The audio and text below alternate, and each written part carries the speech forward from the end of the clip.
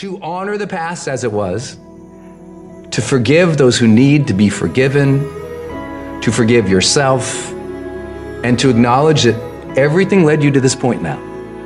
Everything. Let it go and begin to focus on developing myself. And I say to you, you're going to have people to do things to you. Things are going to happen to you. And the most important thing to do is to harness your will and let it go and move so you can grow, so you can get on with your life.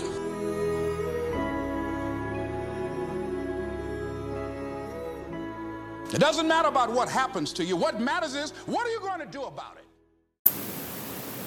Hey everybody, Brandon from the Get Real podcast. Sam is a little MIA right now. He chose to take a trip to Las Vegas. Me and Sam haven't been together in quite some time just due to that baby once again.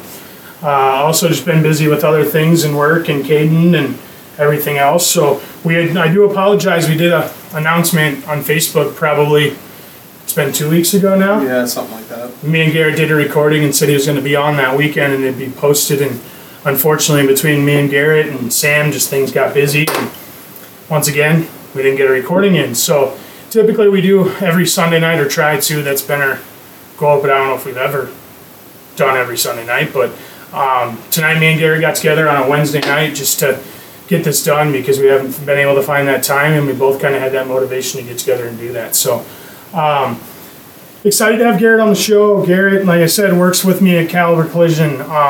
Garrett's in what's called our TAPS program. Garrett's impressed me from starting there, and at first I didn't know Garrett well.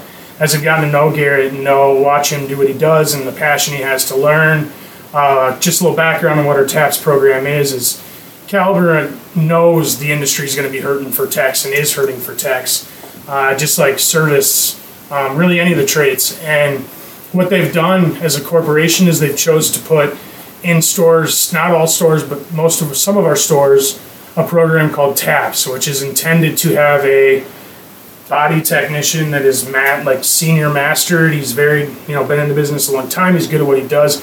He trains apprentices. It's just kind of like a union apprentice, but we do it in-house. They get certified to weld. They get certified to be a full master body technician. And Garrett's been in our program, I believe now 7 months. I think it's more than that. It'll be a year in early December. Okay.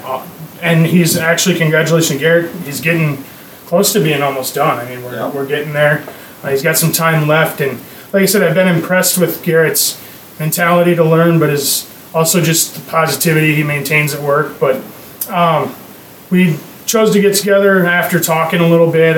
He's been helping me doing some details. He's been at the house just hanging out some nights, and we got on the subject of trauma, and we got on the subject of kind of my situation. And as we started talking, I realized that Garrett was a good candidate to be on our show and to definitely put his story out there to maybe help somebody and to show what he's been through, but not only that, maybe how they can get through it and how he got through it. So excited to have you, Garrett. I don't know if you have any questions, anything like that, but what we're gonna do is I'm gonna kind of guide you through this, and we're gonna get into your story a little bit. And for you guys out there, we'll try not to get into all story. Definitely, we want to get to the point of what we're getting at and what Garrett chose to do or how he got through those things. But obviously, we've got to go through that story a bit to get down to the underlying of why he had to go through that and what he was going through. So, Garrett, where'd you grow up at? So I originally am from the Chicago area. I'm from the suburbs of Chicago. If any of you guys are familiar with McHenry, it's right next to Crystal Lake. I know a lot of people know Crystal Lake better. When I was in the middle of second grade, I ended up moving out to Tipton, Iowa. I went from big giant suburb to a teeny tiny town of 3,000 people. Teeny tiny town, 3,000. Tiny suburb. It's funny because as when I moved here, I used to call this place the city. And I tell everybody I want to go back to my town and get out of the city. And people from your area originally, like you grew up, used to make fun of me like that's not a city. Yes, it is. In high school, I lived in a town that had 0 stoplights, 1 bar, a co-op, and I think was 100 people. So people used to, when I moved here, it was like the big city. So yeah, it's funny you say. So funny enough, Tipton actually has the only stoplight in our entire county. Really? Yep, they're the county seat. They have. What county is that? Cedar. Cedar? What? Yeah, the That's crazy. only stoplight in the entire county. That's crazy. That's I think the town that I grew up in, well, that I mainly grew up in and went to high school and in school all the way through, and we had 3 or 4, nothing big, but definitely bigger, a little bit bigger than Tipton. But I've got some buddies that I think is Tipton. Tipton's one that's more west. It's Tiffin that's east, right? No. Tiffin is west. Tipton's east. Tiffin is southwest. Tipton is east. Okay. So Tipton, I think I used to go camping there as a kid. Isn't there a campground right on the river there? Yes. Okay. Yep. Yeah. My uncles used to take me catfishing on that river, and we camped there. Good childhood memory. But other than that, I don't think I've ever been to Tipton. Been to Tiffin a couple times. You're not missing much. Well, it's probably full of hillbillies like where I grew up, and definitely, I love my small town, but I definitely love where I'm at. I always thought I'd go back, and I won't probably go back. I like it where I'm at, and I always told myself the minute I moved to the city, once I got done with college or whatnot, I'd move back and drive back and forth, and I never did that. So actually I did for a little while, and we obviously know I have a trait of falling asleep while I drive. Used to get a little dozy on the way home, so I moved here and didn't want to make that 50-minute drive anymore. I don't know how our boss, John Weber from Manchester, he makes a 55-minute drive where I'm from every day, and I did a 50-minute drive for 6 months. Oh yeah, when you were in West Branch, right? No, I was in Davenport. Okay, yeah, yep. From West Branch to Davenport. Tipton to Davenport. Okay. Yep, Tipton to Davenport. You used to work in West Branch. So as far as my career goes, I started out in restoration in West Branch. Okay. I was restoring cars. I did that for a year and a half, 2 years. Some more like classic Yeah, I was doing 60s and late 60s, early 70s Mopars. So rust and more rust. A lot of rust. And so I fell in love with cars and started doing that. My grandfather, he did restorations. And actually the very last car he did was a 56 Chevy Bel Air in Sierra Gold and Adobe Beige. And it has won the Grand National Cruiser Car Show 3 times. Really? Yep. That's awesome. I definitely, so it sounds like you come from a background of not only cars and automotive, but restoration in itself. Yep. That's cool. I mean, when I got into it, I had no background, I had no family that was in it. My grandpa was a mechanic for the county in Dubuque County. Actually, I think he worked for the state, but up in Dubuque County he retired from there for 30-some years, 40 years, I don't know, after he got out of the military, but I never learned anything from him or watched him work on things, so there was no background to me. I got into high school automotive, and I just did it more or less at the time because it was a fuck-around class that I didn't have to sit and do math or English or whatever. Yeah. And my buddies were doing it, and at that point I kind of started hanging out with a lot of hillbillies and rednecks, and that's just what you did. You work on cars. Worked on cars, and so I got into that program, and that's where it kind of came forth for me. Did you just go straight from high school into the industry, or did you do any schooling before you? No, so I started out in high school. I thought I wanted to be a graphic designer, and so I went through all kinds of college classes and everything like that. And actually, where my story begins is fresh out of high school, going into being at Iowa State in their graphic design program. Oh, I didn't know that. Okay. Yeah, so I tried Iowa State with graphic design program. My story happened. That didn't work out. And then I decided, okay, I'm going to try Kirkwood in their design program, and I hated it. Do you think you tie the graphic design desire in you? Obviously, the program wasn't for you, but I definitely, talking to you before we started this tonight, I didn't know you were into that graphic design stuff until tonight. Do you think that you relate your graphic design to what you do now for a living? Like, it's almost kind of a... I related it a lot to the restoration because it was an art. I mean, the stuff we do now, you fix an area on the car and... There's not as much of it. There's not as much. When you're doing restorations, you're doing the entire car. Every single square. And you're taking something that's rotted and you're handcrafting it back to... Exactly. There's a lot more of an artistic side to it. Now it's parts replacement, what you're doing. Yeah. A lot of, I guess. A lot of it. I mean, you weld, and I've watched you weld some quarter panels, and I think you did that quarter quarter panel on that Equinox that I just had not too long ago, and I was impressed for being a guy that's in a program like he is. And for me, going from service to this body side of life has been just mesmerizing. I never could have imagined what these guys could do with their hands, what they could do with tools, how they, there's things that they say, oh no, we could repair that. And I look at them like, it looks like a goddamn crushed pop can. Like how, and what do you mean you can repair that? How the hell are you going to take a quarter panel that looks like a crushed pop can and make it look new? And they do. It's incredible. Now, I've even struggled to get to that point where I'm just like instant, I'm like, oh, replacement. And I write my estimate for a replacement of a quarter panel or a replacement of a fender, and they look at me on the back end when it gets to the shop and say, why do you have replacement on here? Like they look like I'm stupid or something. But to me, going into this, sometimes I'm like, there's no way a guy with his hands, because I'm not artistic or like that, I was more mechanical.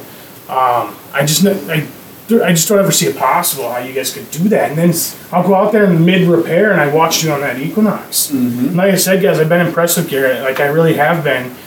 For him being in it for as long as he has, and to be still developing and learning, and especially welding. I mean, welding's brand new to me. Welding is, I used to weld a little bit in high school. Now, I'm talking like 2 plates of steel weld together.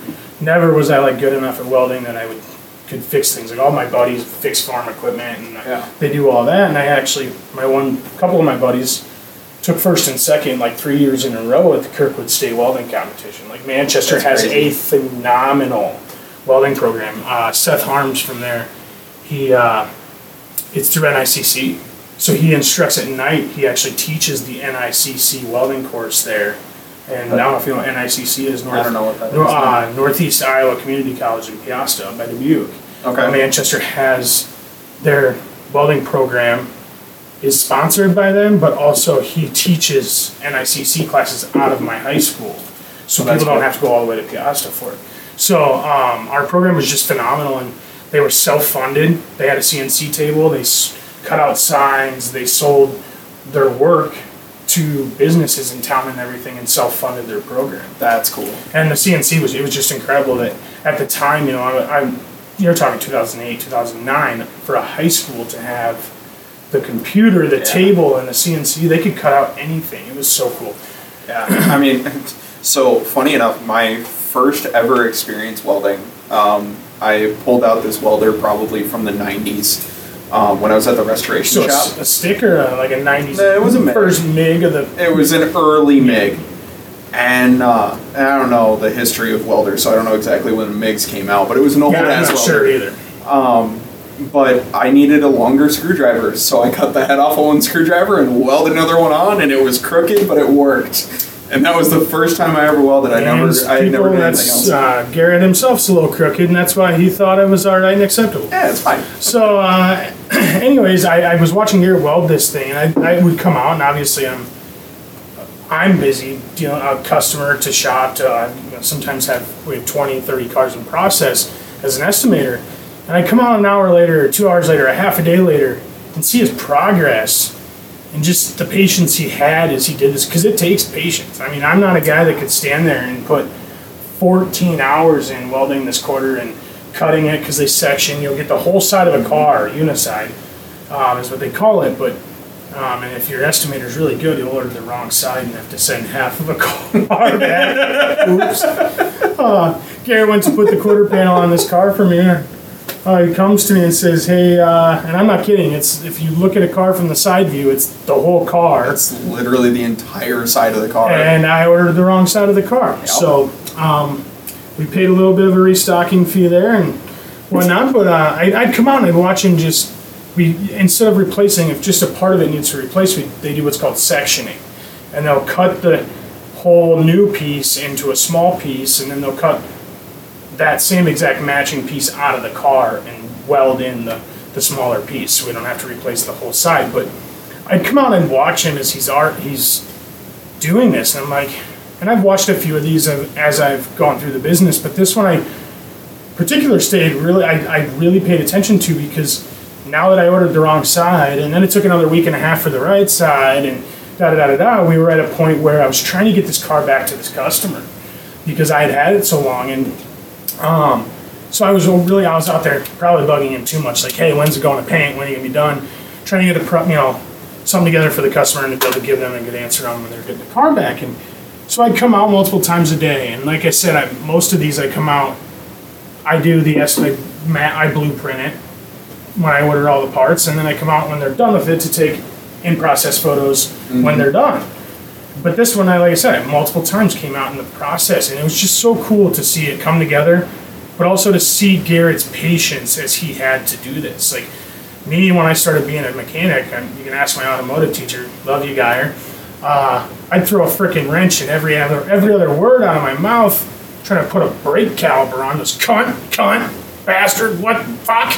Like, I didn't have the patience. I was young, starting out, and I grew patience as I went to school and got better and whatnot, and you learn the little tricks of the trade. But to have that patience is so much different than trying to get a bolt in a power steering pump that's damn near impossible, and you got your arm cocked 7 different ways, and you're upside down and whatever.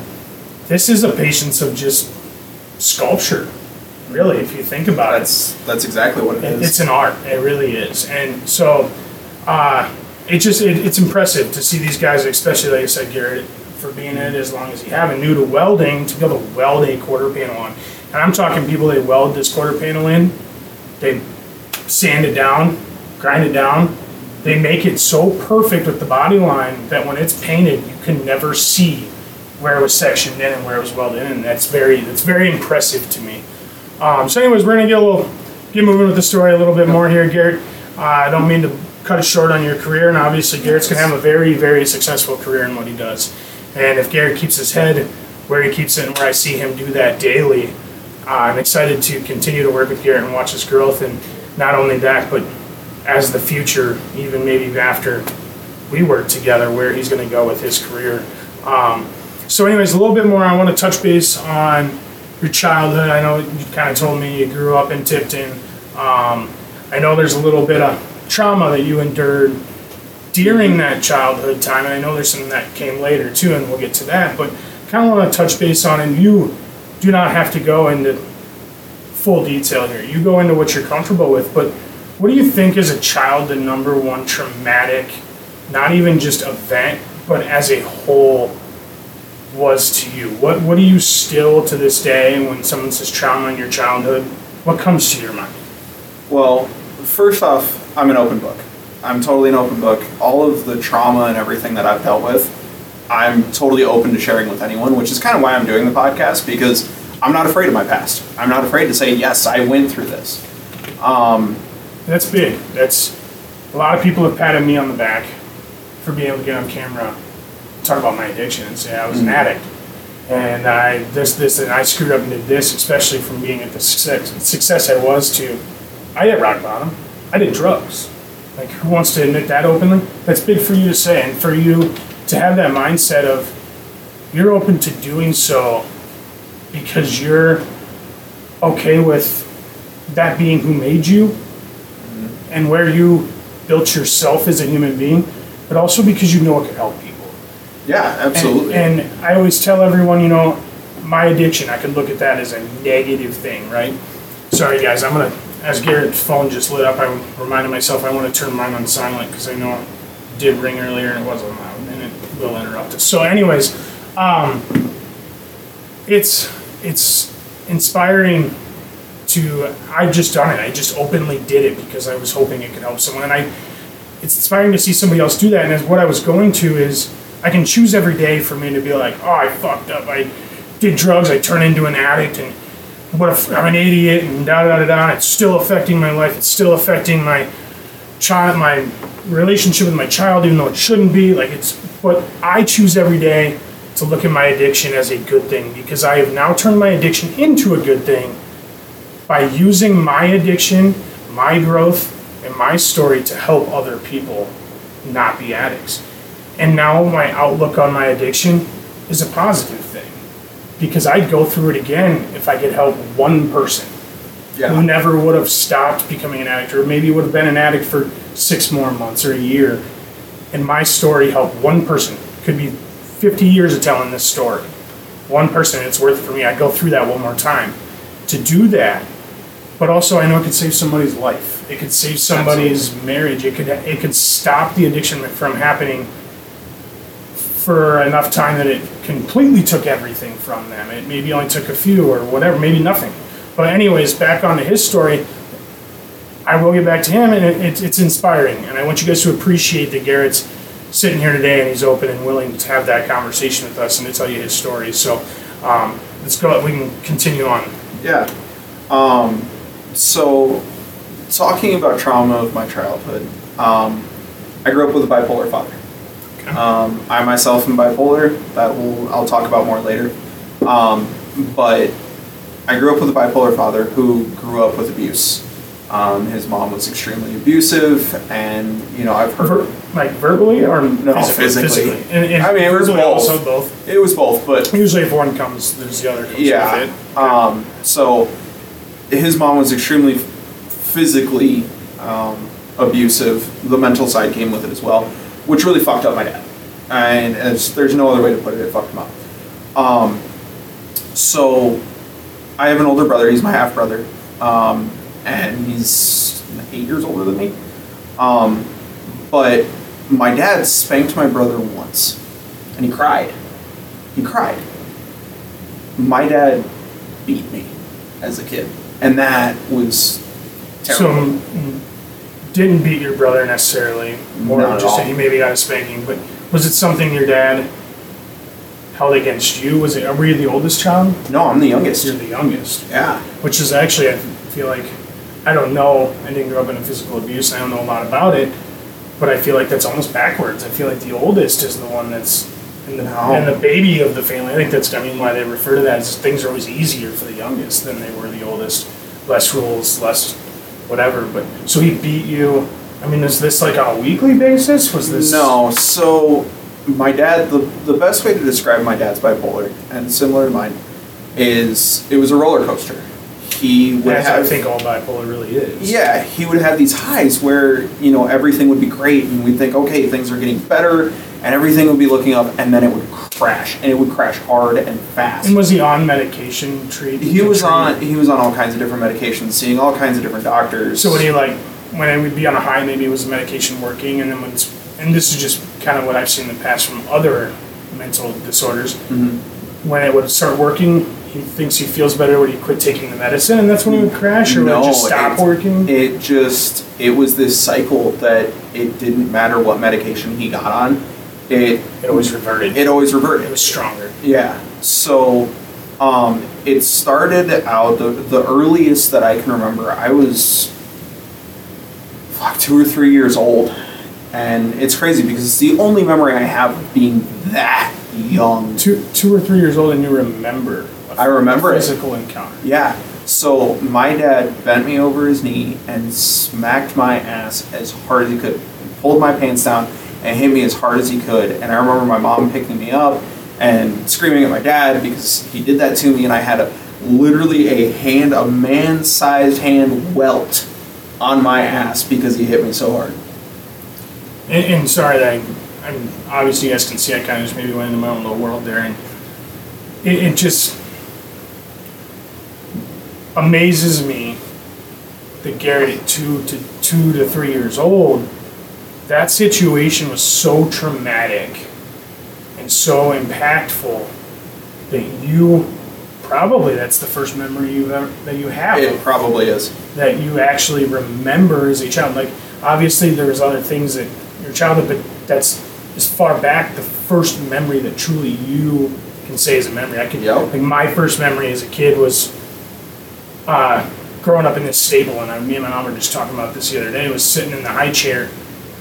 Actually, I don't at this point when I'm in the high chair, sitting in a chair, and I would have probably been 4 or 5, maybe 4, eating bananas. My nephew, I used to have this obsession where I'd eat bananas every meal, and my nephew now, Arthur, eats bananas all the time. So we were talking about that, and I was like, Mom, yeah, I can remember sitting at the table at the stable, which is the house at the stable where my mom ran this horse stable. And so I remember sitting there and putting them in my mouth and sucking on bananas and eating them all the time. And she's like, how do you remember at 4 years old that house? It burnt down when I was like 4 and a half to the ground. But I can remember sitting in the house, and she goes, how do you remember that, being 4 and a half? And I'm like, now to hear you say at half that age, you have a memory and the trauma. And many people try to tell me it's okay that Caden's going through life right now without his dad and is going through that roller coaster of wanting to see him, wanting to stay, getting the 2 hours, all the things that are happening right now. And we won't go into, everyone kind of knows that story. And everyone's like, but just be fortunate that it's happening now when he can't remember. And I always tell everyone, he can though, he will. Yeah. If it's traumatic enough, he'll remember. Yeah. And maybe he may not remember exact details, but there's going to be a memory of something happening.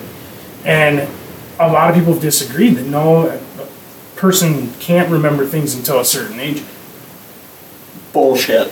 And I think, like I said, now this is traumatic to Caden, and I always tell people, but he's developing off of this. Mm-hmm. And so were you. You were developing off that. You didn't know how to emotionally handle that. You, as a kid that young, you don't know if that's normal or unnormal. Like, to you, that could be normal. Yeah. That could just be, because you don't know like any different. That could be like, oh, in life, this is what people do. And you start to develop off that feeling and that experience of now you become physically, you could become. That's become my biggest fear, is that I am going to turn into what my father was. But at this point, if you haven't, I don't think that's a fear. I think that should be a fear of yours. I don't. And you only know you truly inside. Mm-hmm. And obviously you know that you have the bipolar like he did, and that's probably the biggest connection that you make of having that fear. So I have bipolar like he did. But I can tell you right now, talking to you, and we haven't even gotten into this fully, you kind of had mentioned that there was maybe some abuse, and I knew this going in. That's the only thing I know about Garrett's story. We tried to talk about his story a couple weeks ago, and I told him to stop. I wanted to hear it on camera. Stop me so harshly. I did. I didn't want. Stop. I didn't want to hear it. I wanted it to be on camera for the first time when I heard it. Yeah. But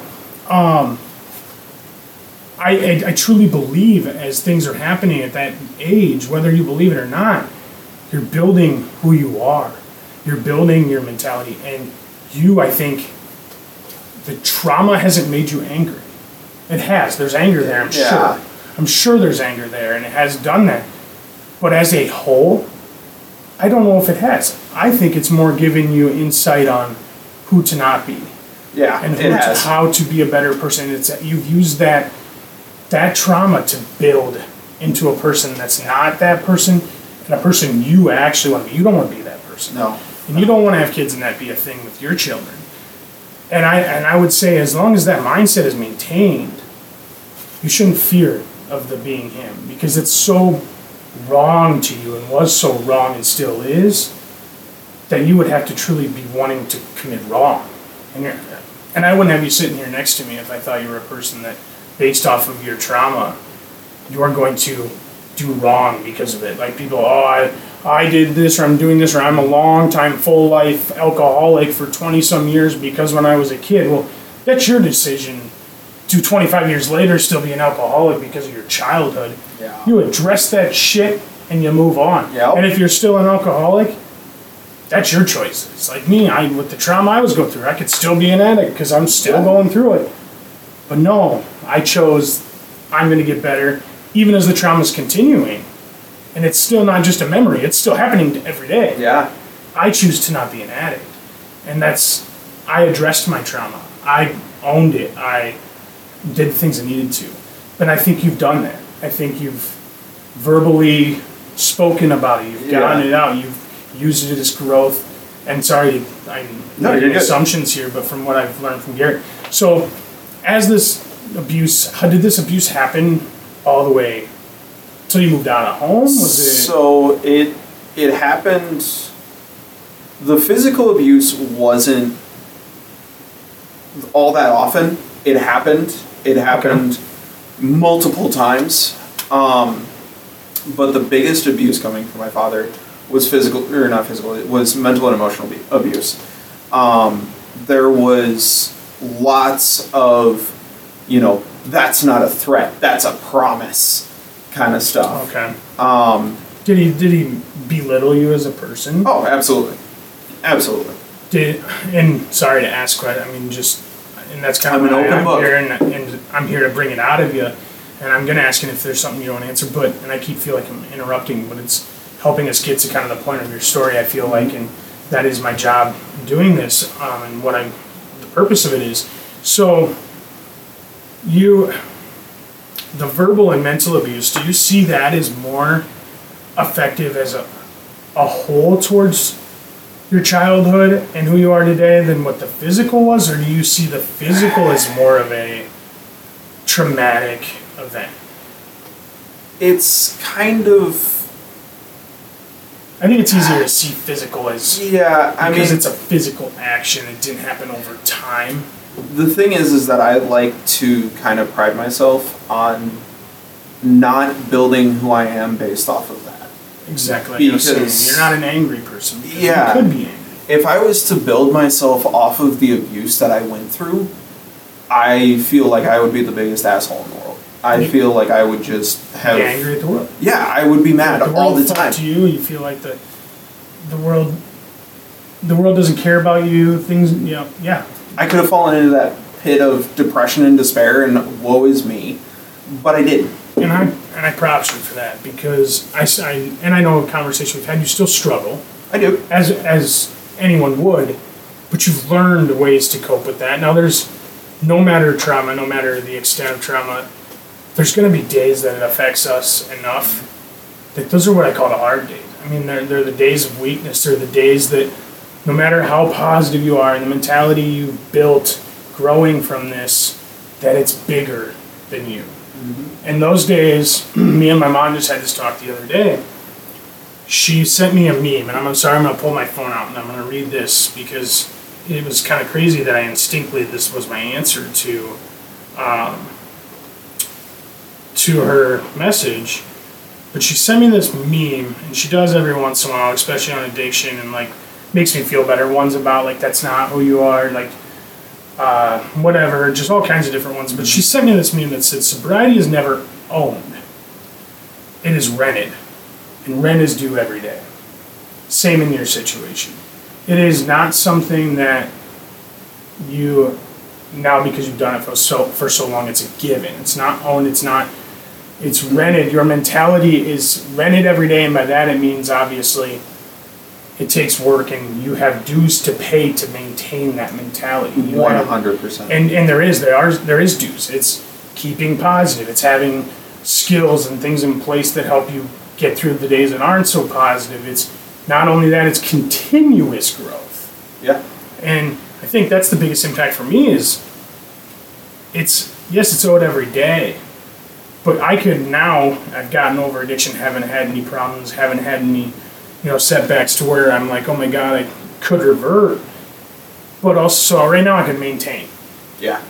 I could just sit on a level. And to be able to stay sober through what I'm going through still shows strength. I can maintain because I'm getting through it. It hasn't been a problem. But I choose to continue, and rent is due every day, is to continue that growth no matter what. Whether I'm getting through it or not, I still want to be better. And to maintain that mentality when you go through something like that, it's really cool that there's people out there that choose to use that as growth. And that's what I was saying. If you take your situation and you choose to use it as a positive, it can make you look so good as a person. Yeah. And my response to this message, and I'm sorry, we'll get off this here in a second, I'm going to let Garrett keep going, but and I typed it before I even thought about it, and hit send. I said, it's just rent that you get to control with your mindset and preparation. If you build your mindset and save what you can on the easier/cheaper days, then the consuming/more expensive days aren't a problem. Hard work to do so on the days that life has blessed you with. Hard work to do so you're having right now, it has not come to stay. Or what seems to be impossible days. Not to stay, just to pass. It's just going through. The biggest challenge is to know what's happening. This is a part of this thing we call life. This too shall pass. Days that aren't so hard. And maintaining to perspective. Grow on the days that aren't so hard, pretty much. When the hard days come, they are easy. And it goes to there's so much more to this, but what I'm getting to is the days that it's tough, the days that it's maybe more stress that could make you revert to being an addict, or to be angry at your situation, or to revert to being being bipolar. You can be an abusive, emotionally and physically But the days that are easy and it's easy to not revert and not to go to that, those are the days that actually should be more consuming and use more of your energy, because not only are you getting through that day, but those are the days that you are now growing and prepping for the days that are to come that are harder. So the days that are hard, you can't grow. You're not storing those things. You're just getting through, just like on the days that you're growing. So the easy days, you still have to get through, but you use those days to your advantage, because those are the, like I said, the days that you can build positives and build your stockpile more or less. And like I told her, it's like a squirrel. The days of summer and warm and plentiful of food and all that should be the easy days, and the less days of energy than the winter when there is no food. It's cold, but actually the squirrel consumes and uses more energy in the summer on the hard day or the easy days, because what's he doing? Burying nuts To prep for the hard days, but he still has to eat on the easy days. So he's still eating like he would on the hard days and still having to get through and do, so that energy is guaranteed no matter what. But he's putting forth all the extra effort for the days to come that are going to be hard, and it isn't possible. And how would he survive if he didn't? He wouldn't. Well, and the thing He would is, die in the winter without that preparation. and that's a really good way of putting it, because what gets me through, a lot of the quote unquote hard days at, especially at work, is looking back at the good days, the easy days, and being able to be like, this is only temporary. This isn't going to last forever. No matter how hard it is that day, it's going to move on. And do you know how hard that it's easy for us, and I don't know if it may be easy for us now, and it's been easy for me for a long time, not through about 10 months of my life, but how hard it is for some people to have that mentality. Or to have the mentality to instinctively train the mind to, when a day is tough, to look at positives and to look at the good days and to look at this, more or less, to be able to look and say, life's not that bad. Yeah, today's bad, but the good days are still to come, and if I get through these tough days, I know it's going to get better next week, because the majority of this has been good, right? Yeah. But to not just sit there all day and go, and to be angry, but to train your mind to go look for positives. Well, and that's just the thing, and I'm, talking especially to you guys, to the people, it takes work. It takes so much work, and it's hard. You go through way more hard days than easy days when you're doing that work. When you were putting in the work to get yourself trained to have that mindset. Exactly. If you can do that, I promise you, it gets better. It gets easier. And this, me and Sam have talked about this same exact thing, and I don't think you've listened a lot, and I don't know if I even sent it to you, but what me and Sam have talked about many times is the human mind is going to take, I literally came up with this saying from my automotive electricity class, is electricity is going to take the path of least resistance every time, no matter what. So if there's a short, it's always going to take that path of least resistance, right? And as I was sitting in class, I was like, but the human is the same way. What's easier, what mentality just you instinctively have, that mentality of being angry at your situation, the mentality of living in the, today sucks, things suck. The human mind naturally goes to that because it's easier and takes less energy and it's less consuming to just and live that than it is to force yourself to find positives, to be happy, to smile on a hard day. It is so much easier to do that. You think it's easier, but as you continue, like you just said, and you continue to over and over and over train your mind to look at the positives, to find the positives, to be positive, as you do that, the days of not positive and not being able to do that, and the moments of reverting to the anger and taking that path of least resistance becomes farther and few between. Yeah. Because you have trained your mind to take the hard path. But now as you've done that so many times, you realize that path is actually easy. Especially once you have gotten to being able to do it, it's easier now than it is to get angry because we don't want to. So Now your path, your choice, and your mental state of path of least resistance becomes that passive path, the positive path, the happy path. And when you can do that, like, and you just talked in past tense when you said that. And I don't even know if you realized you did it. And we'll go back and listen to this when we edit this, and you don't know you did it. And I do. When you talk, you said, I want to tell you guys, it gets easier. Those days get less. You started talking like you're on the other side. And you put the days that of being that person and making those, falling into that in the past. You just didn't. You didn't even know it. Yeah. You beat yourself up sometimes, and you come to me with, I need help, and I need to get a different mindset or to get a different outlook. Well, literally this week. Yeah. It's happened. Yeah. It literally happened this week. Yep. And you don't give yourself enough credit, because I can tell you right now, you just instinctively, it came out of your mouth, you didn't even know it, that it gets easier, I promise. You came from giving a perspective to our guest of being on this side of the fence, not that side. And sometimes you need to, when you're in a situation, and I've helped you go through this a few times, is you need to just remember you're on that side of the fence. And you know what you're doing.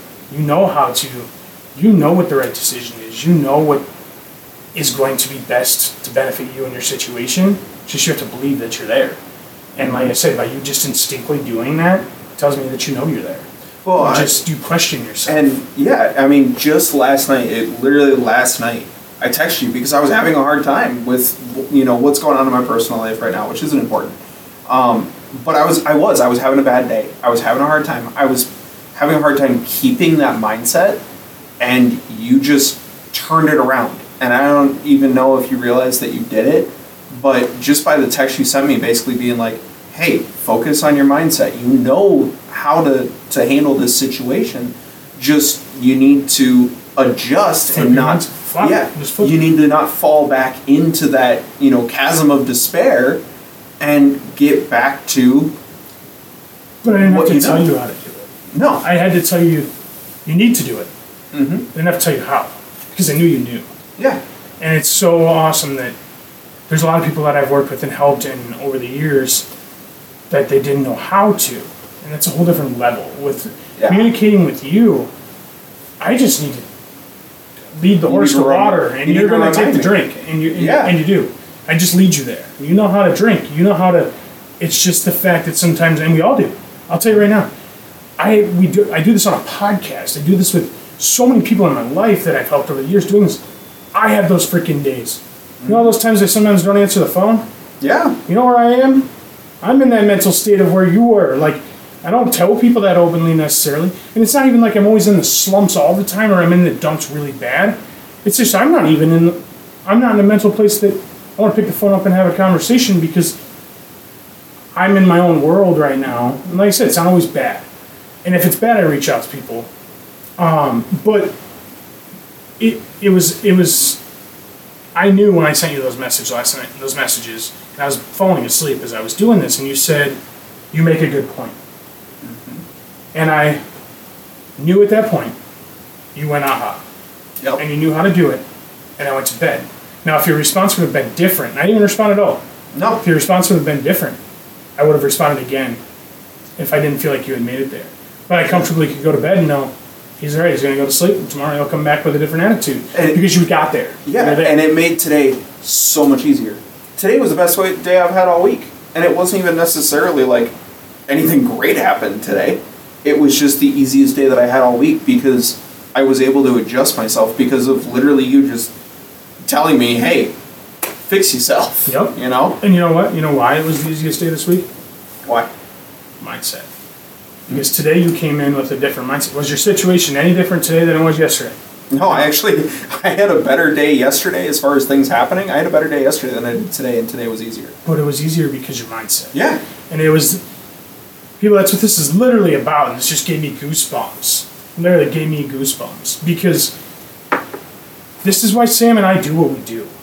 And this is why we love getting on here and talking. And you know how hard it is to get the energy to want to do this. And like, especially, and I think if I was at a different place and had some 50-50 cuts, or at least my kid was staying the night and things like that, and my life had more of a structure of where I want to be. It's nowhere near my life right now.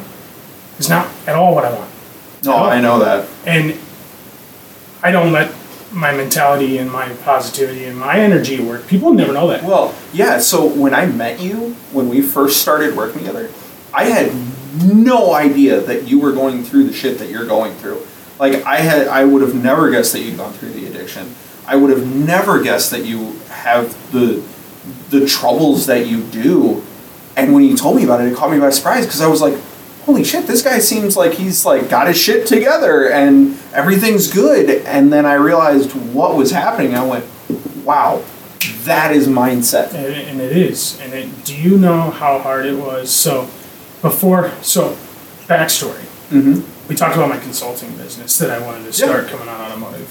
And you guys, I don't know how many know this, but when I was in service, in no arrogance, and I think I was very good at what I did. But I was very good at process. I came up with a process that worked, and I was very good at following. I knew it worked, and if I followed it, I was going to be successful.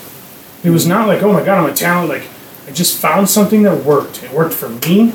Not only did it work for me, it ended up working for so many people. But once I found that process that worked, I just forced myself, and I made myself and coached myself how to follow it every time. I didn't get lazy. I didn't cut a corner. I did it every time.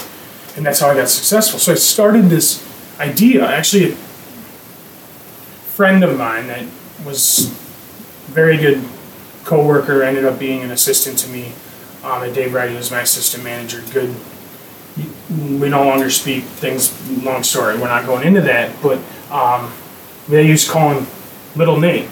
And they referred to him because he was short, Little Nate, but they also because he was like Little Brain. Like, he was like my little mini-me, bald, had facial hair, but he was like 2 foot shorter, plump like I am. But this kid was definitely like more of a, definitely more, and that's what people used to like. I'm not kidding. I'll have to find a picture and show it to you of a girl we worked with. She more or less took our phone calls and did our scheduling for me and him when we ran the store. And her friend had seen so many Snapchat videos of me and this guy singing, and all three of us were in this office. Like, we had an office like the size of John's, but it was me as the service manager, my assistant manager, and then my scheduler was in there too. And we would put on A Star Is Born soundtrack. Me and him would just beller the top of our lungs singing like chicks, and this chick would just take Snapchat videos all the time and put them on her story of her bosses. This is her bosses. And one day when me and him were sitting at a we went to lunch to like one of those fancy sport nutrition shake stores. We used to go every once in a while. And we're standing in line waiting, and we're both standing there behind the person that's getting helped. Second in line, we're standing right next to each other, both like this. And the girl that worked with us, her best friend, came in the store and was standing behind us, and by the back of our heads knew who we were, and took a picture of us standing side by side, both the same, and said, "I found your boss in his mini." And no shit, like, that picture still goes around. That, like, and from the backside, because our faces don't look a lot alike, but from the backside we're identical. Just short, taller, and shorter. That's funny. So, anyways, I don't remember us going with that. I got Nate, that little guy, comes up to me and says, "You are so good at what you do, and the process you have built works. You can sell, you're good with people. Why don't you start doing something that teaches people how to do this?" And I said, well, the problem is a lot of dealerships, they don't have like service trainer jobs. They don't have like an advisor trainer, but they should. That's where the sales and the production comes from. Your shop can be the most productive thing in the world. If your front end doesn't sell and doesn't put the work in front of them, there's no production. Yeah.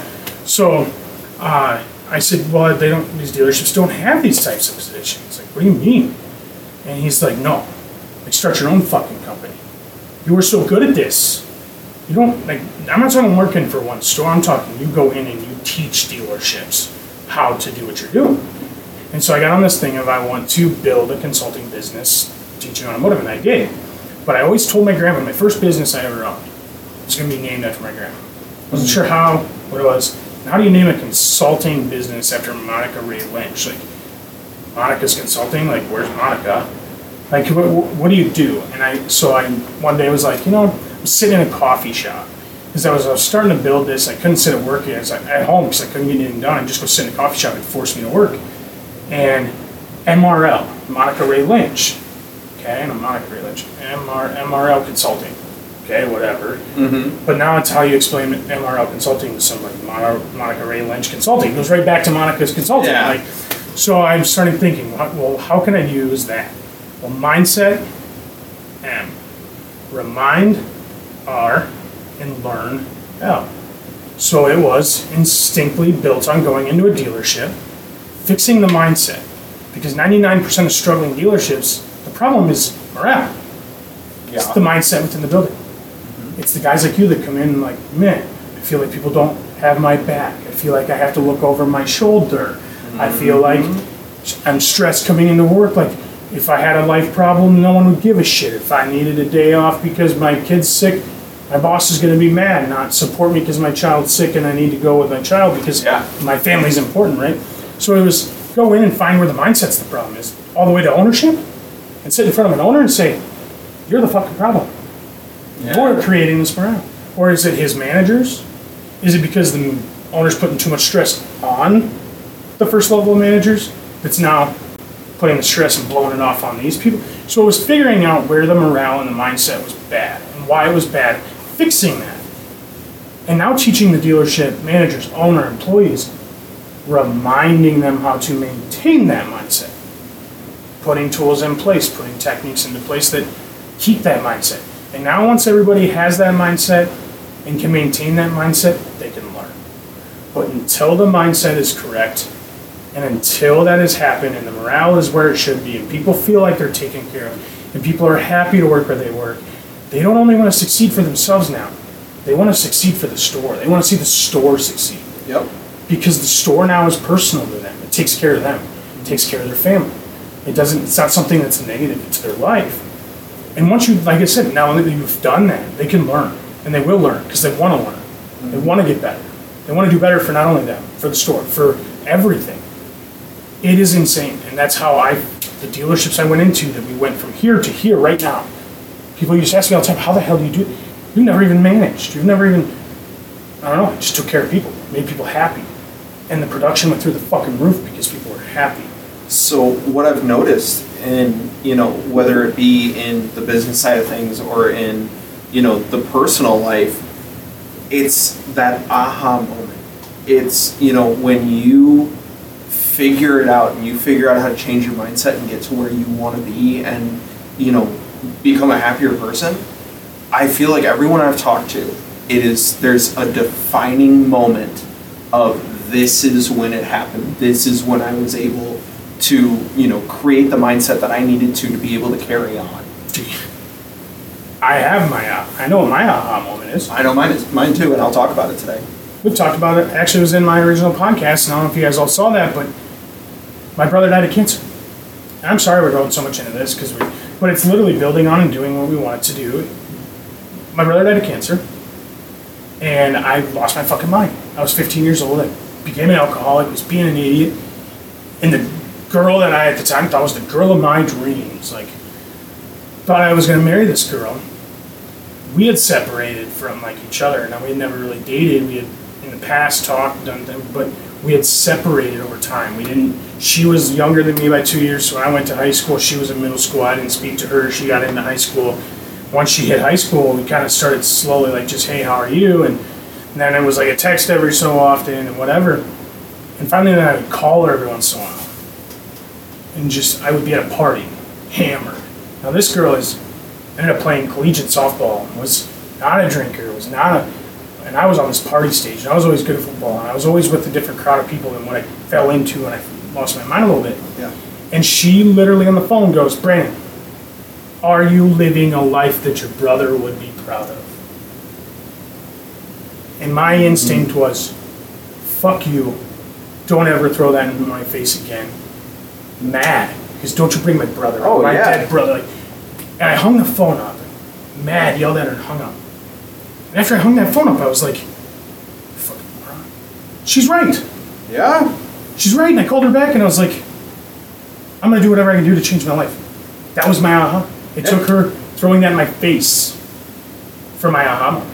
And I've even tried to now, since my little brother's been struggling, has not made good choices for many years. I tried to throw it in his face one time and see if it would be the aha for him. He didn't know that's what I was doing. But I'm wondering if I make the same impact on him, like and I said it to him, fuck you, don't ever fucking do that to me, don't ever fucking bring him up, da-da-da-da-da. And I don't know, I bet we didn't talk for months after that. He didn't pick that phone back up.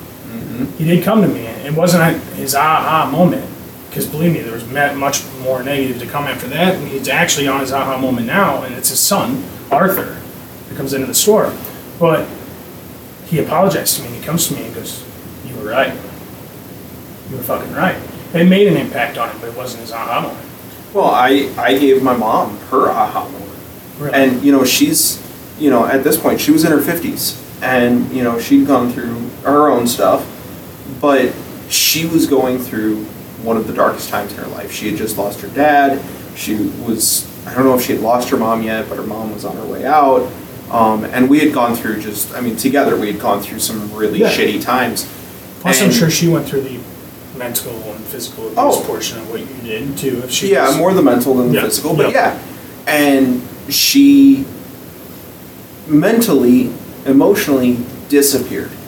I mean, she was there physically, but she was so caught up in her own stuff that she couldn't be the mom that I needed her to be. And I was probably like 16 at the time. And that's okay. As a child, it's really hard to swallow, but that's okay. It's like I told you, sometimes I can't pick the phone up. Yeah. Sometimes you can't be the person you need to be to take care of yourself. You have to step aside. Yeah. And hopefully they're taking care of themselves and not just living in misery. But go ahead, sorry. No, you're fine. So she was living in misery. And actually, now that I think about it, I think I was younger than 16. I think I was probably 14 or 15. And my mom and I were sitting on the couch, and she was talking to me about how, her despair and how she was having suicidal thoughts and things like that. And I told her, I got mad at her, and I said, you aren't being the mom that I need you to be. You're not being a mom to me. And it was, something more blunt and straightforward than that. Yeah, because you're speaking from emotion, right? You're speaking from a story now. Exactly. True emotion.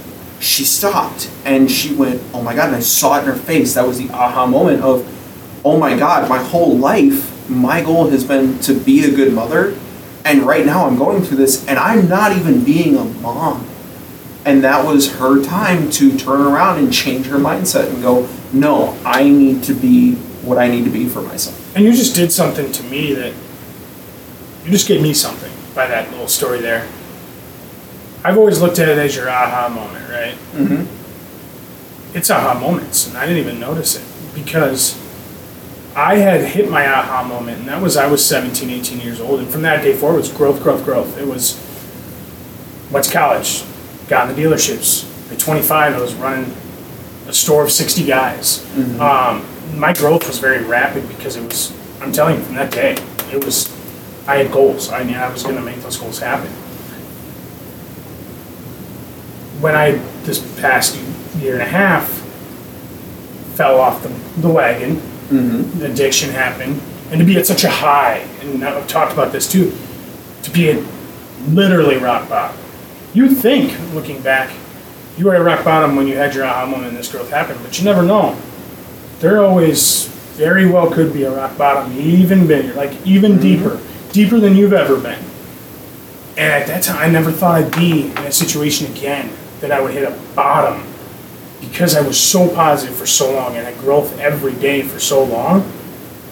And to be so successful and to be an inspiration to people and helping people, I hit a bottom even deeper than where I was, than what I say was my actual aha moment. See. And you know what it was? Caden.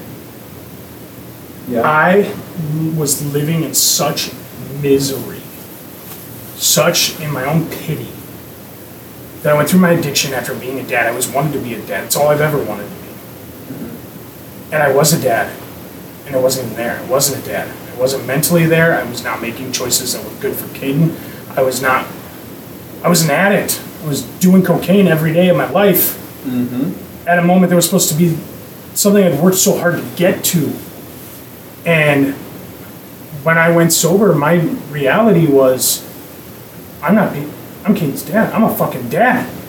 I didn't even know it didn't hit me for 10 months. I never processed, I'm not being a dad. I didn't process, I just thought at that point, I'm like, I am his dad. I am being a dad. I'm doing the best I can do. Also, through my addiction, I thought I was doing the best thing by having an addiction that kept me working to make more money to get him and I where we were going. Like, I was so blind because I was living in my misery. And my aha was, I'm not the best dad I could be. And that's when I went sober. The next day I went sober, and I haven't looked back, but I had a second aha moment. And you telling a story of your mom being your mom and not who she needed you to be just made me realize that I just thought I went back to who I was before my trauma. No, I had a secondary aha moment that now this aha moment came from even lower. And this aha moment's going to take me even higher than where I was. And you know why? Mindset. And I'm going to choose to grow past where I even was before. I've looked back and I want to be who I was. Interruption. Garrett needs another beer, so he's going to get up for a second.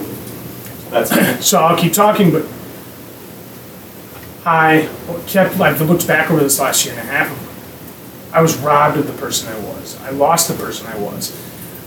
And I want to get back to who I was. No, I don't. I want to be even better. Yeah. And this low taught me even more than what the first low did, which now that I know more, I'm going to be even better. And when they say, if you choose to use your low to grow and to learn from, you don't get here without having the lows and the learnings and the lessons. I learned more, and this whole situation, it keeps trying to keep putting me to a low. Yeah. This constant growth as a person, the mindset. I was so good. I literally built a business on mindset and growth. And the situation I'm in, I did let it take that from me. But to continue the mindset I have every day, with it repetitively happening every day now for 400 and some days. Yeah. You know the strength and the growth that comes from that? But it's any trauma. Any trauma does not end the day that you choose growth either. Your trauma from your childhood of your dad being emotionally and mentally abusive doesn't end because you've chose to be better. It still comes up every day. Mm-hmm. And you're still growing from it every day because every day life's a little different, and the way you have to revert your mindset to positivity is a little different and a little different. You find a different way today, you find a different way tomorrow, and your growth only continues as you find more ways. Anyways, what we're going to do from here is I'm going to get back to Garrett because I keep just talking and I got to stop. So you tell your mom this, and what happens? Is it instant that she looks at you and tells you you're right and I'm going to fix this, and it was fixed from there, or did she ever revert? Or was it constant? No, it was right then and there. I saw it in her face. I saw it in her eyes that was the aha moment, and that was when she... Sorry, I tried to open Garrett's beer here. That was... I saw it in her face. I saw that was her... She changed immediately. I mean, it was an immediate change. And, you talk about how there's the aha moment, and a lot of times the aha moment comes at absolutely rock bottom. Me, myself, I hit rock bottom, and I started to grow. I started to have my, building, and then I had my aha moment. It didn't come at rock bottom. Really? Yeah, it came partially into my growth. Now, it was early, but it still came partially into my growth. You knew you wanted better. Yeah. And you started to do that in probably a much slower pace than where your aha moment accelerated it. And I guess that kind of goes to my addiction. Like, I knew I wanted to be sober, and I started to get somewhat sober. Like, I hadn't been sober any day for 10 months, and all of a sudden I was going 1 or 2 days, or 3 days, and then when I had my aha, I was just done. So I guess it kind of relates. Yeah. And you knew you wanted to do better, and you started to do better. But the actual boom of what really accelerated it came later, huh? So, and that's kind of a good segue into getting into, the thick of my story. Yeah. And where things, really got bad for me. So the really bad wasn't even the abuse growing up. I mean, yeah, I dealt with that every day, and it was terrible. I won't, water it down. It sucked. Yep. I grew up with that, and it sucked. And my childhood was not a great childhood. Do I have some good memories from my childhood? Sure, But it was everybody not will. the most traumatic. So that leads to my next question. My first question was, when you look at your childhood, what's the biggest trauma? Mm-hmm. When you look at your life, what was your biggest trauma? What is your biggest trauma? My biggest trauma came fresh out of high school. I had, so I wanted to go to Iowa State because they had a really good graphic design program, and I was dead set that was what I was going to do. And Which he's good at, by the way. You showed me some stuff earlier. So I was dead set. I'm like, I want to go to Iowa State. I want to get into Iowa State. But I didn't decide I wanted to do that until later in my high school career, and I had already fucked myself. My GPA was in the shitter, and it was bad, and I'm like, I don't know how I'm ever going to get into Iowa State this way. So I put in my application to Iowa State, and I got a letter later, and it was that moment. You get the letter, right?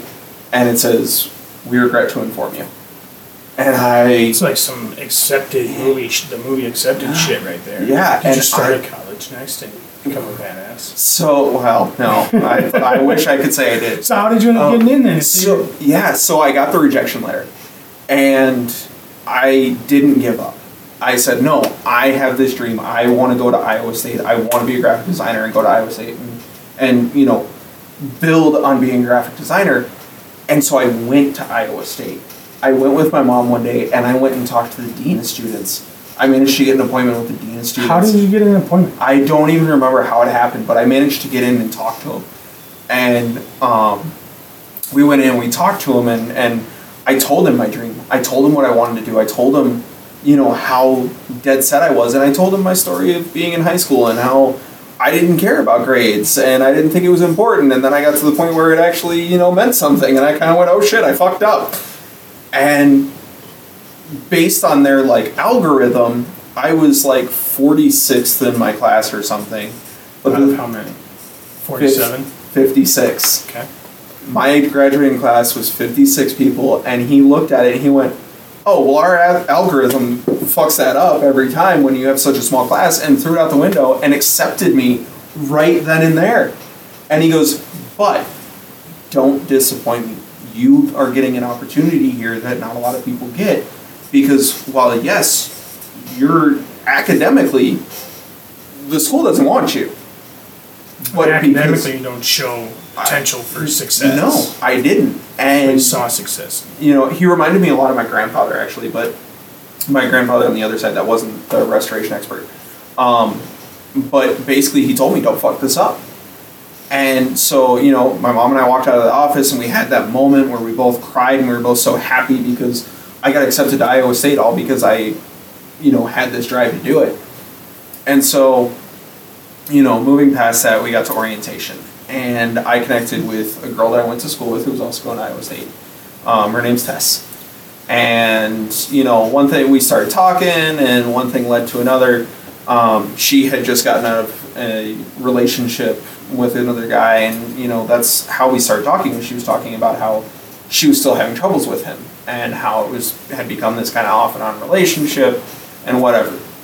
So she just got out of this relationship, and we decided, hey, we're both going to Iowa State, let's see where this goes. So relationship started. Man, this story gives me the quivers. Reminds me of times. Okay, go ahead. So we go to Iowa State, and I, moved in, met my roommate. My roommate and I were never going to mesh. We were different people. Not saying he was a bad guy, he wasn't. Yeah. But we were different people. I could live with about 1% of the population right now, so I get that. Yeah. So, I ended up, we had been in a relationship for, a month. And I ended up spending most of my time in her dorm room because she had, she had a room with another girl that she didn't get along with. And it, wasn't going well with her, but I spent most of my time with her in her dorm room. And not realizing it, we were both really depressed. Like, I was diagnosed with depression when I was in 5th grade. Okay. And so I had anxiety and depression. I was, wrongly diagnosed of ADD, and I was taking these ADD medications that were keeping me from eating, and I didn't realize how depressed I was. And so what did we do to solve both of our depressions? We had a lot of sex. And the relationship grew off of sex. Yes. Which I think a lot of not the right time, not the right place relationships do. So there's a lot of sex and, whatever. We won't get deep into that, obviously, but... I did. Clearly. Yeah. Never has, never will. Yeah, so, wait a minute. I thought your little chuckle was like he didn't understand, but is he blowing me off? Nope, he gets it now. Yeah! Oh, go ahead. Mini. So she ended up talking to this guy again. Talking to her ex.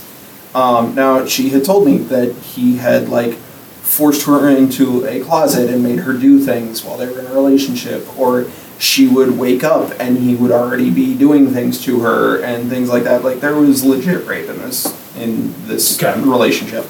And I had to tell her that this dude raped you. Like, she didn't even realize it until I pointed out, she's so brainwashed. Yeah, I was like, that's rape. And usually a lot of women in that situation or situations like that, they are brainwashed. I mean, it's unfortunate. But, sorry, go ahead. No, you're fine. So,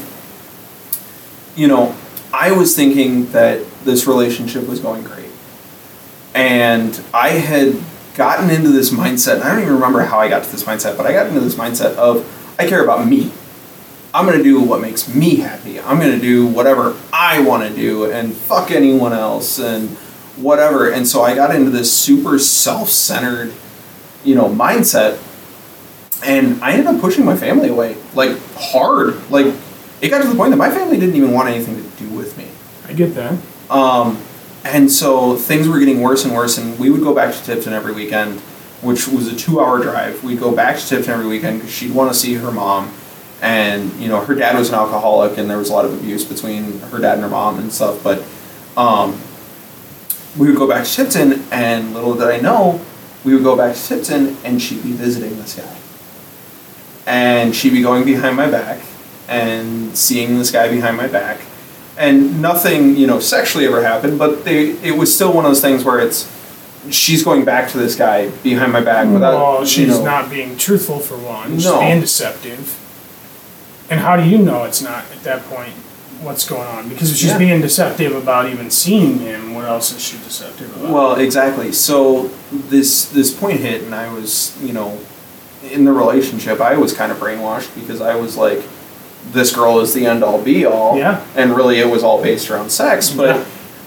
Well, I think we've all had a very good sexual relationship with someone and be like, yes, I can live with this for the rest of my life. You don't realize that's all the emotion it's built on. And there's nothing else there. No. The important things that are actually what a relationship is about. Yeah. At that age and time, I that's what was important. I was 19 years old. Yeah, exactly. So you don't realize. I mean, you're not. In my mind, I was in a serious relationship for a long time in high school, and I didn't even realize. And I was so mentally undeveloped in that category, and as 99.9% of 19-year-olds are. You're not developed enough to even know, or haven't gone through enough things, or whatever. Even I had a childhood that I went through a lot of things. You did too. You still don't grasp what a relationship is built on and what the important things. The people that make it 50 years don't make it on a sexual relationship. No, absolutely not. They make it on connection. They make it on trust. They make it on you. Just like people in the mindset at a business of the place is taking care of you, if something were to happen, the known fact inside of you of, that you're going to lose parents going through life. That traumatic things are going to happen through life. You're going to lose friends. You're going to lose, but you have that person by your side. Mm-hmm. And it's somebody that is going to be there. Is going to hold you up. It's somebody who truly cares about you and your well-being, if you were to get sick, when they say in sickness and health, this really screws with me a lot. Because I said wedding vows. You haven't. No. I did.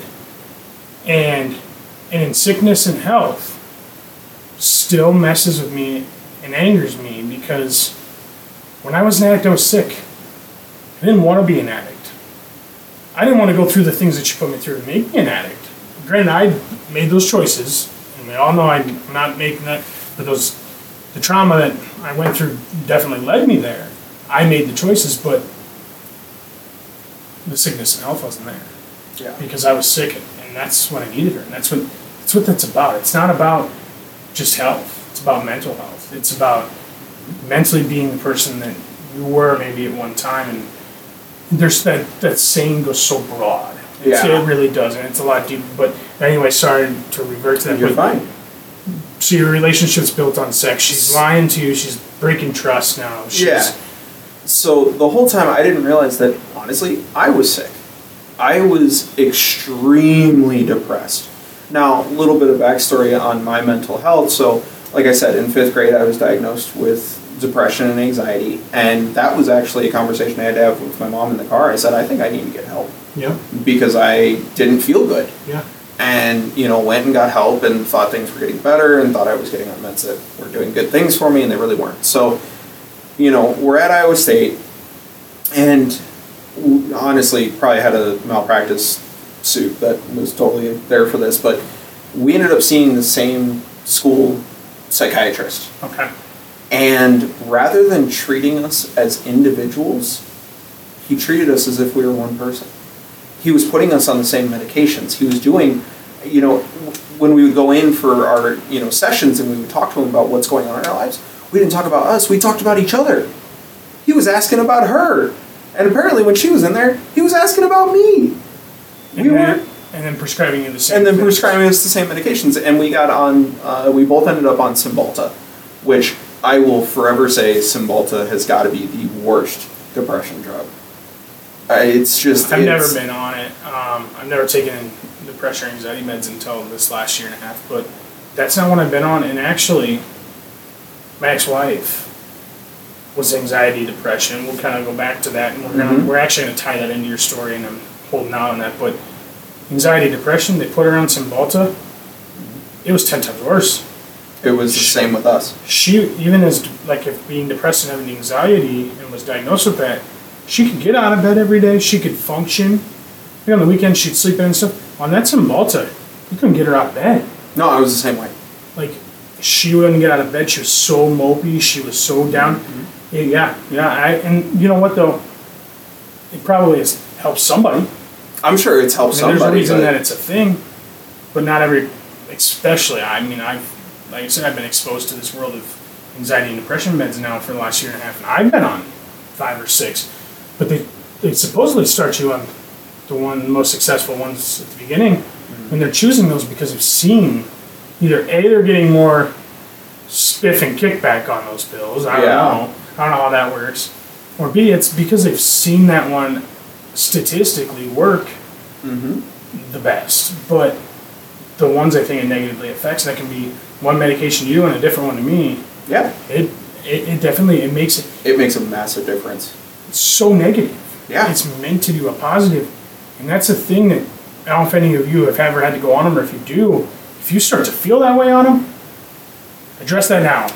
Well, and because you'll continue to take it and it only gets worse. It tends to be really hard to recognize that in yourself that these changes are happening and you're feeling worse because you are already... coach you how to be self-aware. But you're already feeling so shitty in the first place that when you start feeling shittier, it's like, oh, this is the norm. Yeah. And it's just, I'm having a bad day. It's getting worse. And it's not the medication. You think it's just you and your mentality. Exactly. So it's so hard to recognize. They need to coach that in self-awareness. And the only reason I knew that going into taking them, and I could say once I'd start taking one that, oh no, that's bad, it's because I watched this through her for so long.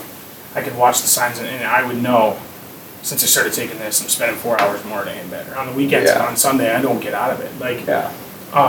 Anyways, continue on. So we're both on Cymbalta, and we ended up going back to Tipton one weekend. And at this point, we had adopted a dog together. We got a pit bull. Her name was Annie, the sweetest dog. She was an absolute sweetheart. Everybody's like, oh, pit bulls are terrible and they're going to eat people and whatever. This was like the sweetest dog ever. She was such a sweetheart. And so she was at the park in Tipton taking the dog for a walk and just hanging out, right? And she lived a little bit out of town, so she had to drive into town to take the dog for the walk. And I don't remember what I was doing or what it was, but for some reason I knew she was at the park, and I, went to go meet up with her and just see Annie and whatever. And she didn't know you were coming. You were just kind of surprised her. No, I think she knew I was coming. Okay.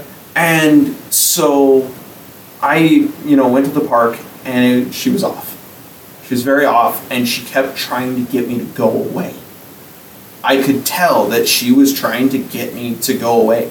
And at some point in us talking, I saw her ex drive by. I knew his car. So he was coming. Yeah. That's why I wondered if she knew if you were coming or not, and you showed up and he was there. Okay. Yeah. So I ended up, I knew what was about to happen. And so I drove off. I agreed because I knew what was about to happen. So I agreed and I drove off, and I literally drove like 2 blocks, maybe a little bit farther, and turned around and came back. And of course, he's there. And I flew, it was a gravel parking lot, I flew into that parking lot in my Monte Carlo, slid the car to a stop, and this dude was up and running before I even was out of the car, flung the door open, and I was ready to beat this kid's ass. And the only thing that really stopped me from it was the fact that I was above 18 and he wasn't. He was like 17 at the time, I think, but I was so angry, and I was already, I had my bipolar going on. I didn't know it was bipolar at the time. And it was just this snap. And I was so angry. And I wish I could say this was the end of the relationship, but it wasn't. And so... The story just keeps reminding me more and more. So, he ended up taking off. And I think I punched his car. I don't remember. I think I punched his fender or something. But he ran. But you know what? The guy was tough enough and manly enough to rape a woman, but when it comes to another man, and runs like hell because he doesn't. He's not. Boy, do I have another story about that, but we aren't going to get into that today. So he takes off. I screamed at her. I was so fucking pissed, and I drove off. And I was ready to end it right there, and I really should have. Mm-hmm. I really should have. Should have, could have, would have. I wish I had. Yep.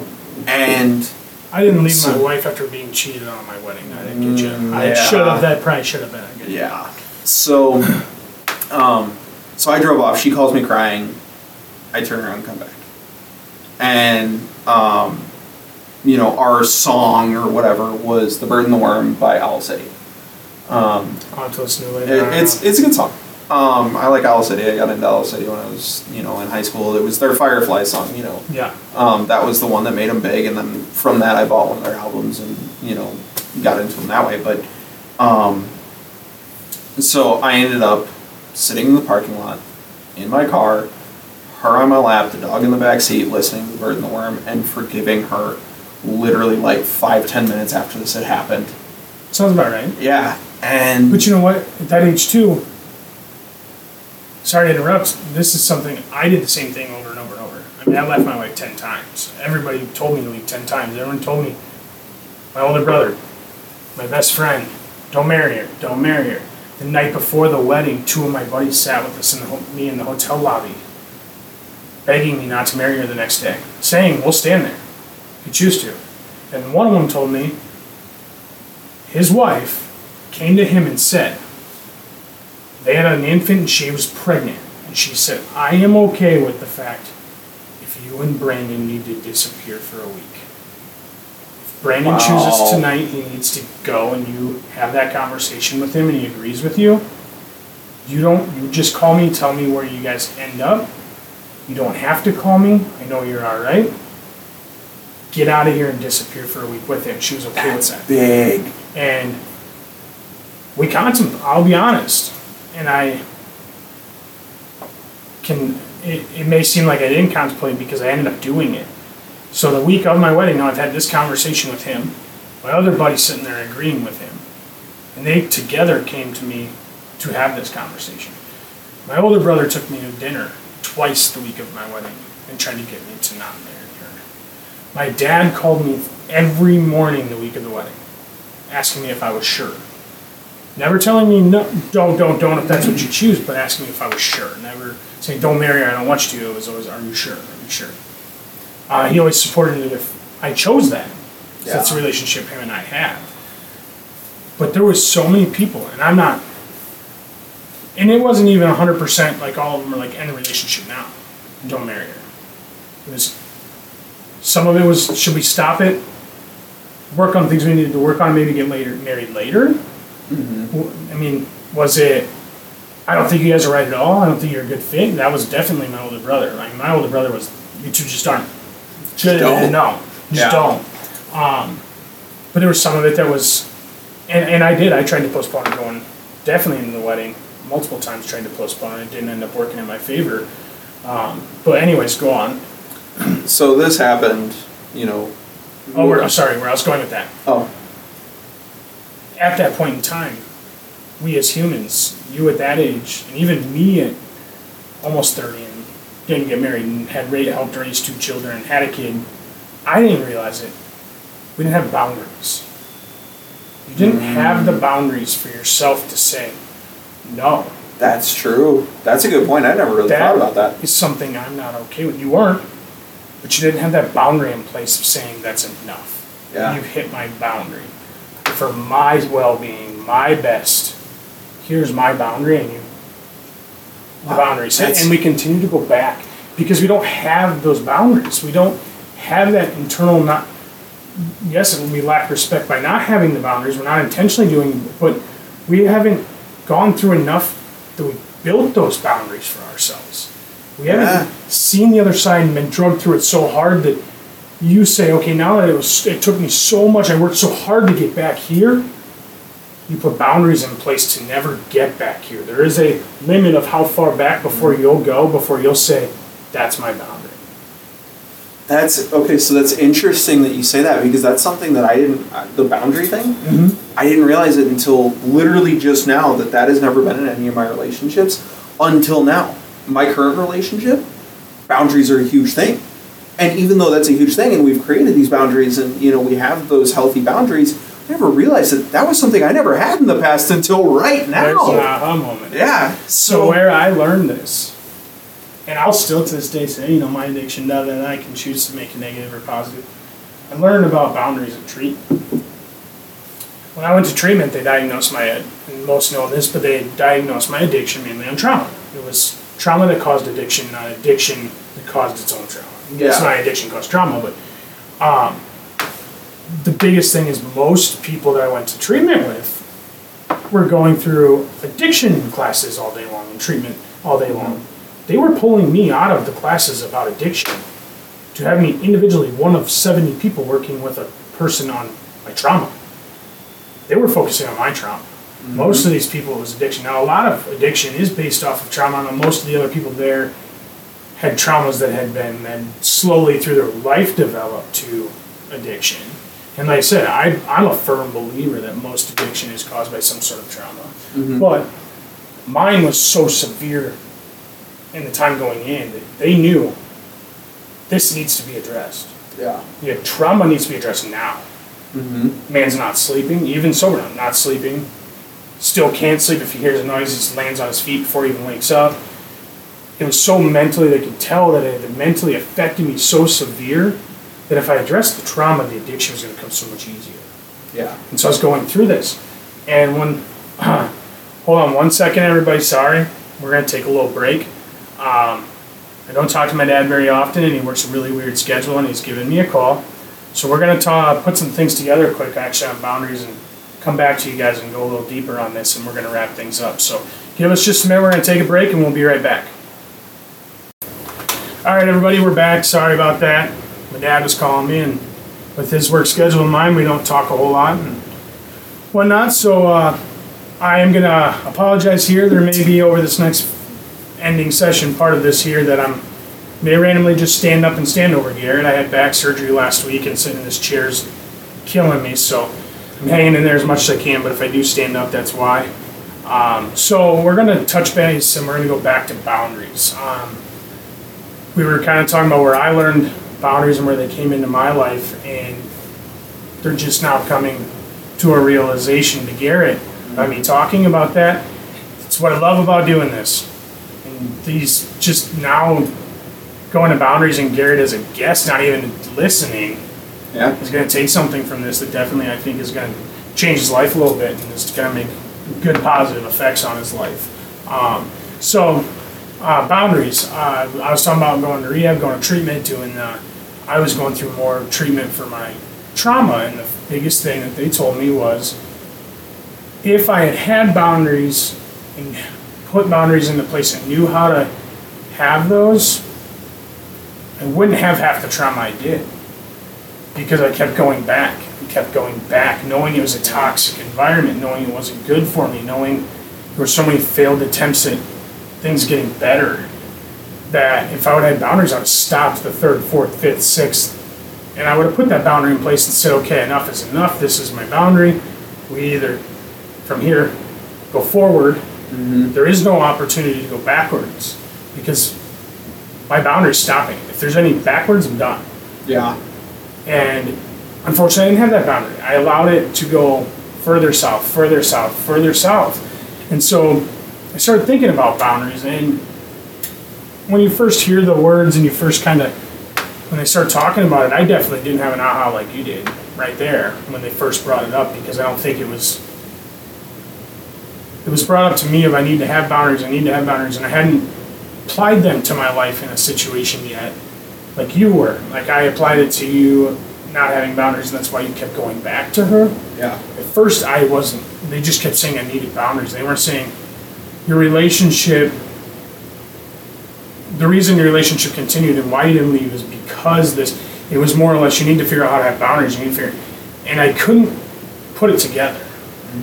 I was putting weird, silly boundaries into place, and then finally they explained it, and I don't remember how. I really don't. Which I can tell you in a way that I went, whoa. Yeah. If I would have had boundaries on the relationship, it wouldn't have happened. If I would have had boundaries on how many hours a week I was working, addiction wouldn't have needed to be such a thing to continue working. Yep. If I would have had boundaries on where my standpoint of who I was as a dad and allowed myself to go below as a dad would have been put in place, it would have stopped addiction. It would have stopped being treated the way I was at home, because my boundaries would have stopped me from being in toxicity that then took away my happiness.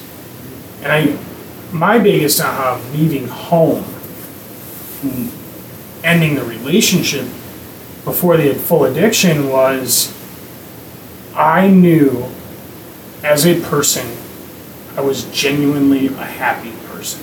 Yeah. I was genuinely typically a positive person.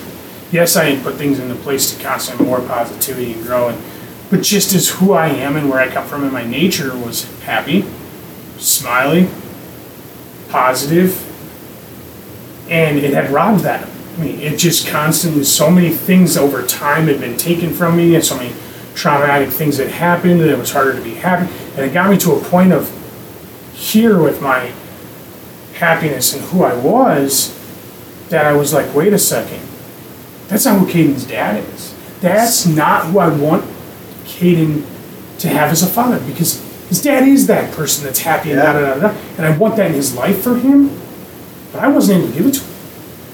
Honestly, I can totally relate to that, because, prior to me being diagnosed with, anxiety and depression when I was in 5th grade, I was that happy person. I was that happy, bouncy kid, even though I was having, the shit with my dad. I was that happy, bouncy person.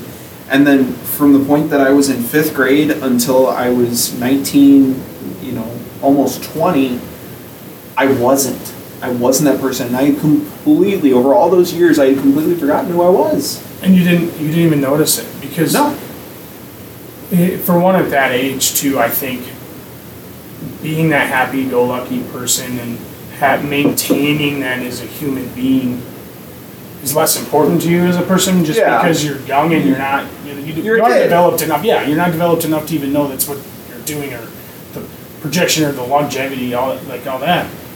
So I lost it knowing that, and that's who I wanted to be and who I was. I took pride in being that person. Yeah. You were in a place where you hadn't done that yet, And so it was 10 times easier, I'm sure, for you to slip into it. And also at that young of an age, it's just, to you, it's just life. That's just what was happening. And you didn't know how to process what exactly was happening.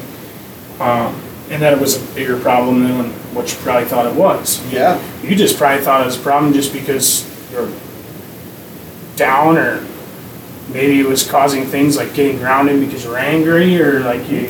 And now your video games get taken away because you're yelling and you're getting angry, and now you're being grounded. The side of the negatives to you were, my dumb parents grounded me, and still not relating it to, but it was my fault because I'm angry and I'm yelling. And well, exactly. But I mean, being a kid, that's the way it's going to be. And you know, to kind of put things in perspective, you know, especially for the people, and you know, I've been stating a lot of the facts of, you know, this is what happened and everything like that, and not so much talking about what my depression was like. Yeah. And my depression, you know, growing up, you know, I was in middle school, and middle school was a terrible time for me. I think it's kind of a bad time for everybody. I think so. But, you know, I was having the suicidal thoughts, and, you know, I never really got into the, like, self-harm, and, you know, I was surrounded by people, you know, doing the self-harm thing, and cutting and whatever like that, and I, you know, at one point I took a razor blade out of an eraser, and I cut the back of my hand, and I went, fuck, that hurts, I don't want to do that, you know? That's for sure. So, nope, I'm not on the cutting thing. But, you know, I had gotten to the point, and, you know, I think it was in high school, but I had gotten to the point where I had tried to figure out a way to try to hang myself. And this was after I had lost a friend to suicide. I actually lost a friend when I was in high school, and he was still in middle school. I lost him to suicide. So, let me ask. When you lost a friend to suicide, did it make you have the mentality of people like that are selfish and have no remorse for them, and like have, that was their choice? Or was it more of an emotion that you chose to be sympathetic towards those people? Because I definitely think it can go one way or the other. There's an anger and like that don't, like, he had a goddamn choice, and I've seen people go that way, but I've also seen now people that have gone through it, like I said, become more sympathetic. And so with that, first off, I was sad because I'd lost a friend. Yep. And honestly, he and I hadn't talked in a while. You know, I was going to church back then. We had met at church, and you know, he was always that kind of like weird kid, but we got along. You know, we would play at church and shit like that. And I was a couple of years older than him. He was still in middle school. I was in high school. We hadn't really talked. You know, once there's that separation of middle school and high school, you don't really keep in contact with the same people. But I still considered him to be a friend. Yeah. I found out later that he had been bullied to death. He had so much bullying going on every day he went to school that he couldn't bear it anymore. And he hung himself, and his little sister found him, which is just awful for her. And so many sympathies. How old was she? Oh, God, she was late elementary school. Could you imagine that? Oh, I don't even want to. I mean, if there is a sympathy, it is definitely it's for him, but his little sister, finding her brother hanging in his bedroom, like, oh my God, I don't even want to imagine what that would be like.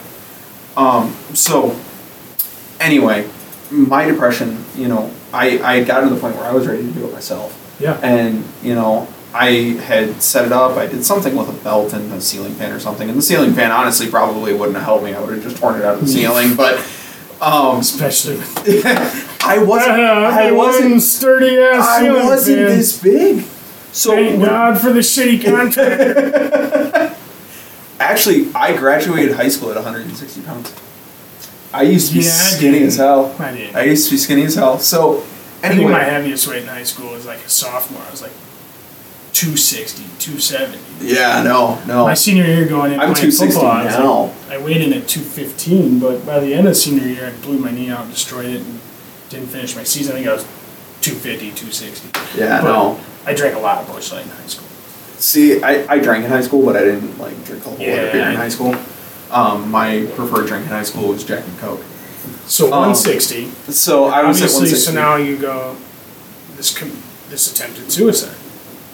So it wasn't necessarily an attempted suicide; it was a planning for suicide. Okay. And I think my parents came home, and I got scared and I backed out of it. I was gonna say, do you really think it's something you would probably not really follow through? It was a curiosity and like more of an emotion you were having of Do you really think you were at an emotional point where you could have? I think we've all thought about it. I mean, who in the human mind doesn't think that? Do all humans think about what if I wasn't here anymore? Like, yeah. And I don't think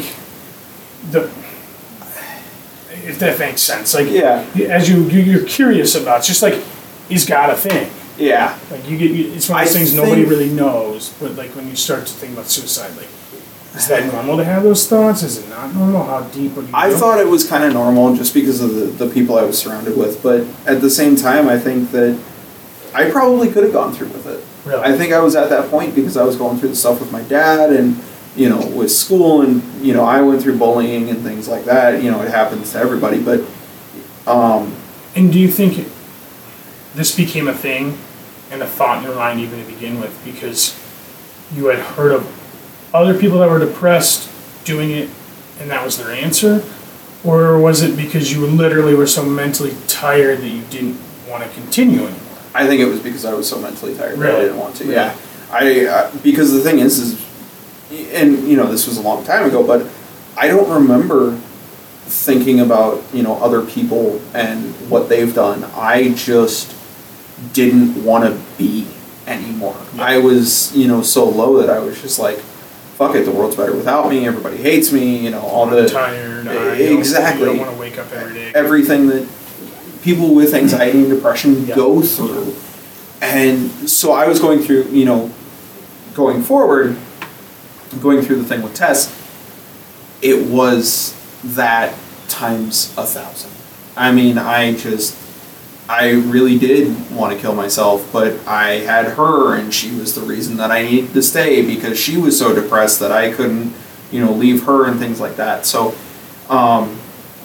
picking up, it got to the point that, so after the whole thing where I found them in the park. Yeah.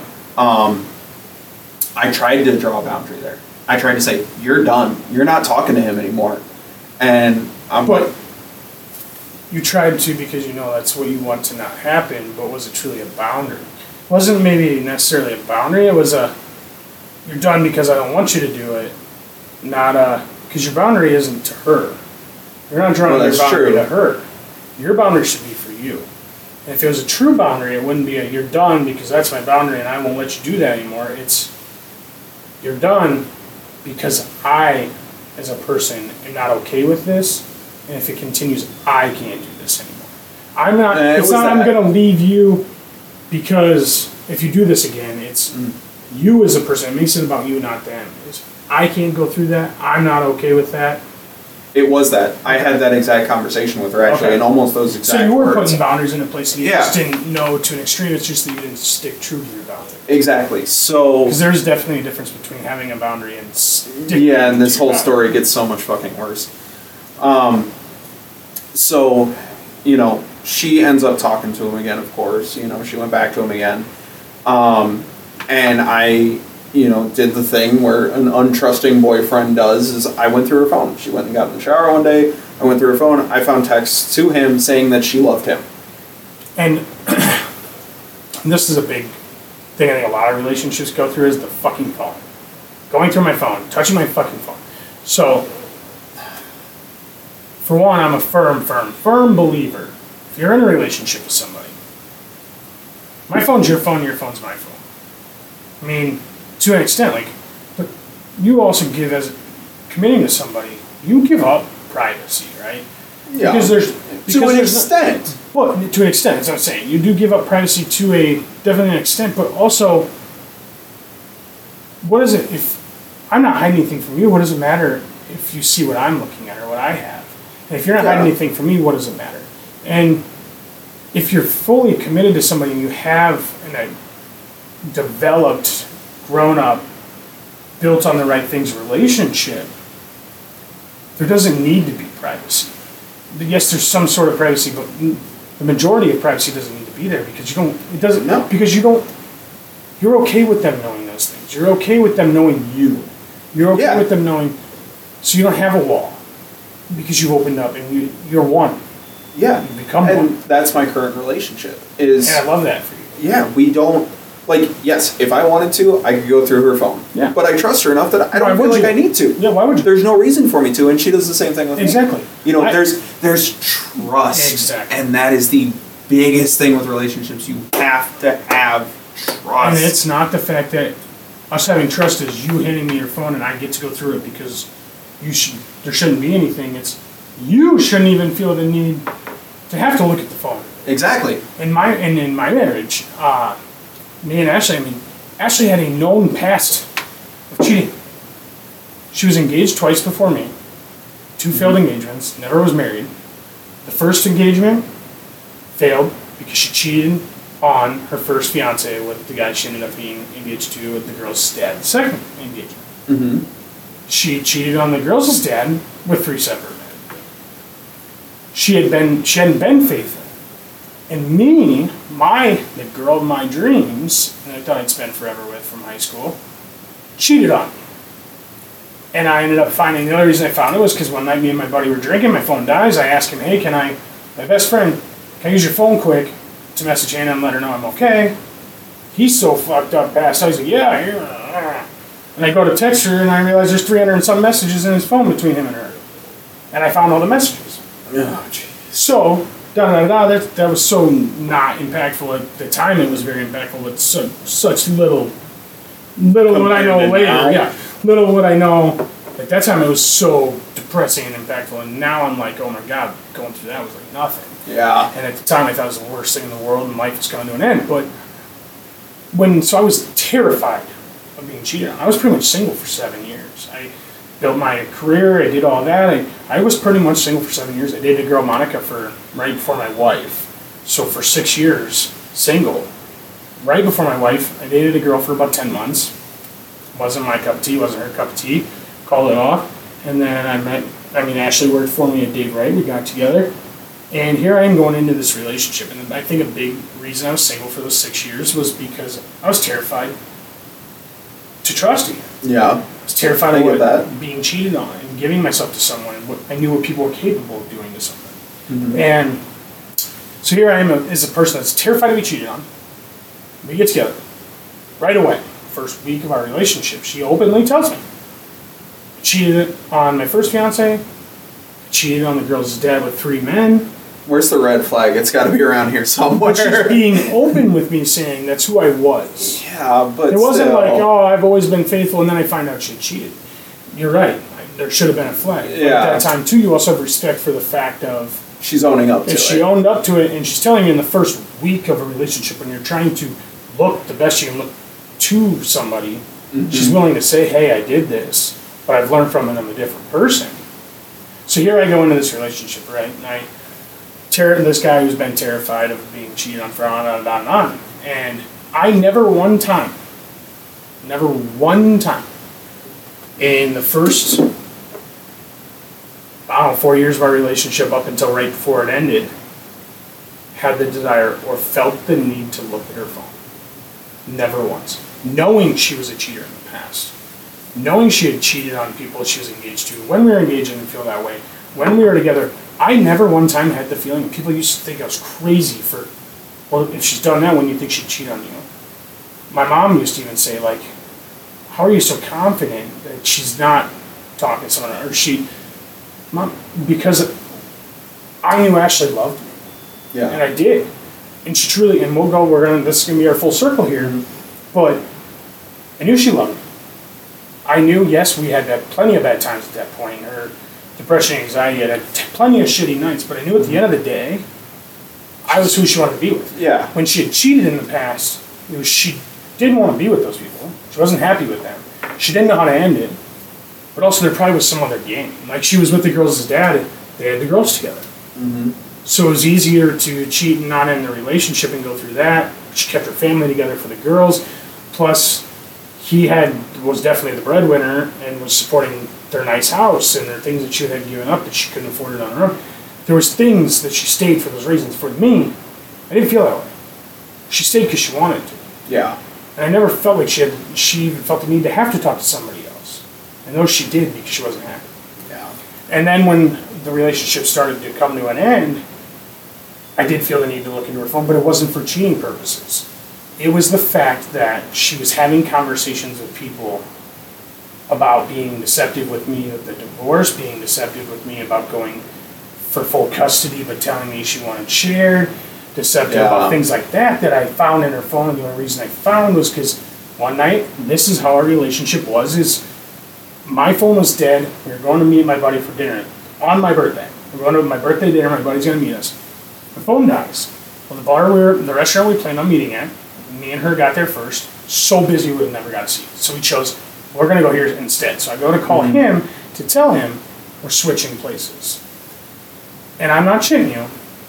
I went, because my phone's dead, just like our whole relationship, to grab her phone, to just call him on it. Like, just like if hers dead, she'd just grab mine. That's how I mean, our whole relationship was like that. We never once didn't pick someone's phone up, like, hey, your dad's calling you, okay, pick it up, grab my phone, like, whatever. Yeah. So I just grab her phone, and I go to call Cody, and she's like, what the fuck are you doing? Get off why do you have my phone? And she's like trying to get her phone from me, and I was like, what the fuck?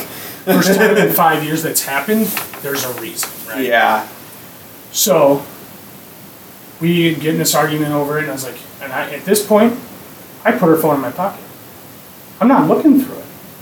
Putting my phone in her pocket, watching her freak the fuck out. So obviously there's something in this phone.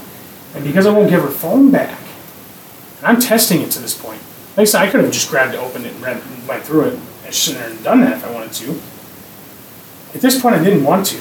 I'm watching this happen, knowing that I'm learning what I need to learn anyways by the reaction that's happening. Yeah. I don't even need to read, nor do I probably even want to, because this is my answer on, we're trying to work through something that, this is after everything that had already happened anyways. Yeah. So she, because she's so mad, turns around, doesn't go to the restaurant, she goes to my house. And at this point, I had actually moved out of our house. I was living in my own house. And we more or less, when we rented that house, it was so I could stay there on the nights we weren't getting along, and maybe take the separation we needed to fix things. Yeah. We pull up to my house, literally go in, and she's freaking out so bad. I take off, I open the door, I take off running to the house, and I lock myself in the bathroom.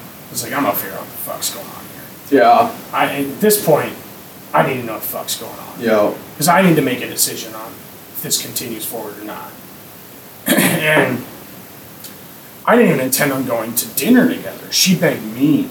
She wanted to have this birthday dinner together, and she wanted for my birthday, for me, her, and Caden to see us have dinner together. She wanted to talk about us working it out, and then we had these plans, whatever. And this isn't even the fucked up part. She kicks the bathroom door open, beats the shit out of me, pins me in the bathtub, and I can't get out. It's a narrow bathroom. It just keeps slugging me, trying to get this phone. And I'm not shitting you. Big 250-pound freaking Brandon turns into a fucking ninja. I got from that tub to the top of the toilet to the sink and around her and out the door and took off this phone. And I run out of the house, and I'm running to the front of the house so I can just keep. I found it now. It's conversations between her and her ex-fiance about what she's going to do to take Katie from me. Yeah. And da-da-da-da. And so I want to know what the hell's going on. Like, I need to know from what I'm up against, start evenings. And as I run out of my house and run around the corner, I catch out of the corner of my eye, there's a car that just parked in front of my house, and there's a guy getting out of the car, walking around the car. He's got paperwork in his hand. And I already know. Dude, you know me, I'm like such a forward thinker. Mm-hmm. Instinctively, I knew that guy was serving me divorce paperwork. Didn't even something I had to think about. I knew what this guy, who he was, and what was in his hand. I was being served for divorce paperwork, or for divorce, which I had asked for anyways at this point, but we chose to held off on until. And as I'm so fucked up. Dude. So the guy's walking literally to my front door, and I'm walking on the side of my house, and right in front of him, and I wish I could find it and have the fucking doorbell camera footage of it. He's coming up to the door, I'm coming down the side, we're both literally like crossing each other's paths in my front yard. He's there to serve me for divorce. And I said, hey, how are you, sir? And he's like, good, how are you? And I just keep walking. And the guy keeps going towards my front door. He's looking for me, and we're literally both on my property, and he doesn't even like process that. That's the guy. And so I just keep walking, and I'm like, fucker. Like, good luck finding me tomorrow. I'm going to go hide now. Like, I know what you're trying to do. Like, for the next week, I'm going to go stay somewhere, and you can keep coming back. Well, I make it like probably 30, 40 feet, and Ashley comes running out the front door of my house screaming at the guy. That's him, that's him, that's him. Knew who he was. She intentionally talked me into going to this birthday dinner together to have me serve for divorce on my birthday.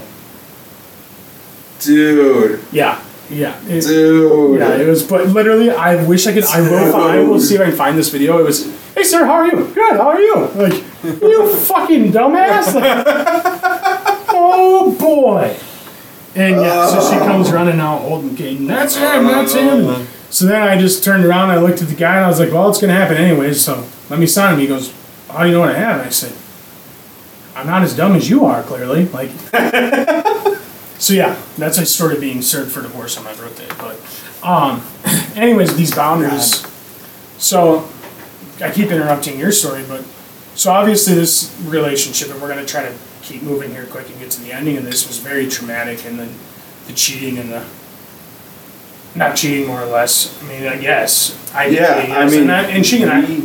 believe if she was going this much behind your back to be around this guy, cold heart of the truth is that probably was physical, whether she said so. Probably. And I think you probably don't want to admit that to your own self, so you've built that story of physical didn't happen. It's first thing you said to me when we got on this subject tonight was she never physically did anything with him.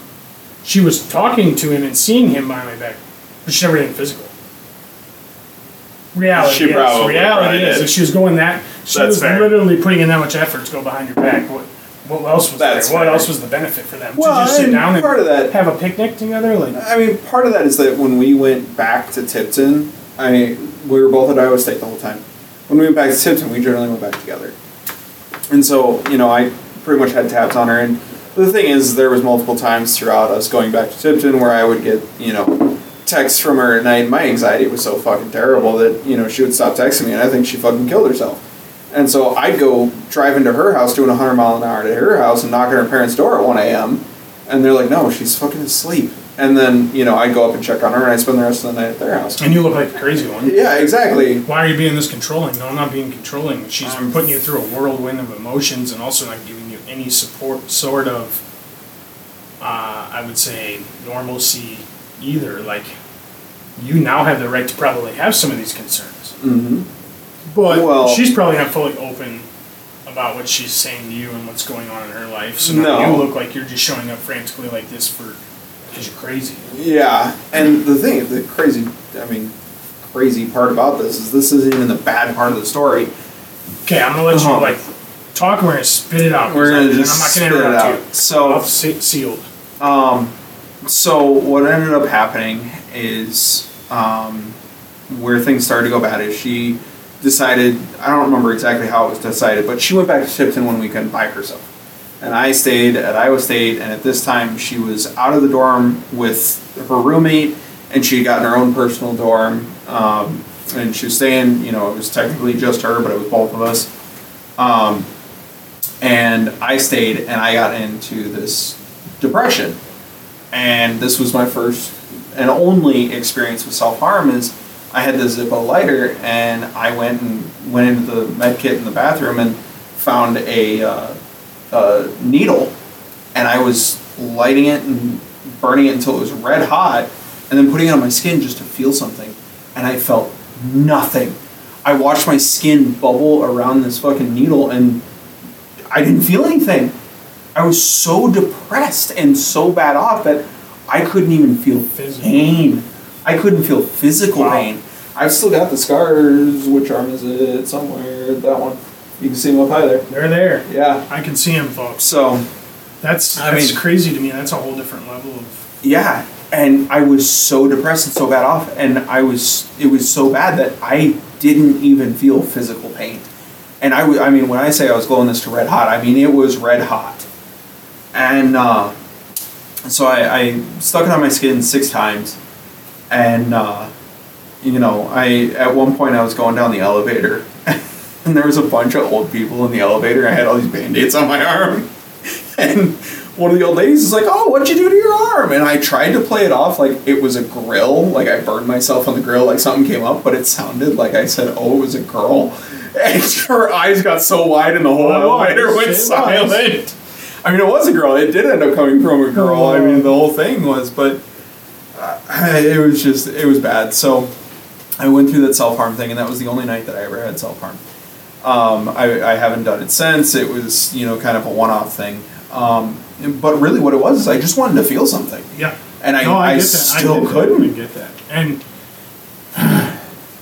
is that the end? Can I talk yet or not? Or no, I still got more. It gets worse. I really have something to say on self-harm, so remind me go of ahead. that. Okay. Go ahead. All right.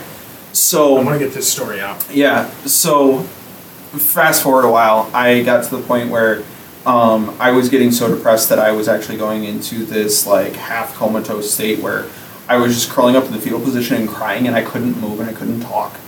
And you're having like actual anxiety attacks. Anxiety attacks to the point that it sounds crazy that he's in the fetal position crying and may judge that moment, but that's a legit an anxiety attack. Like your body shuts down and anxiety takes over. I've had them, and I know that. And that's why I know that is I would go into profuse crying and like body just.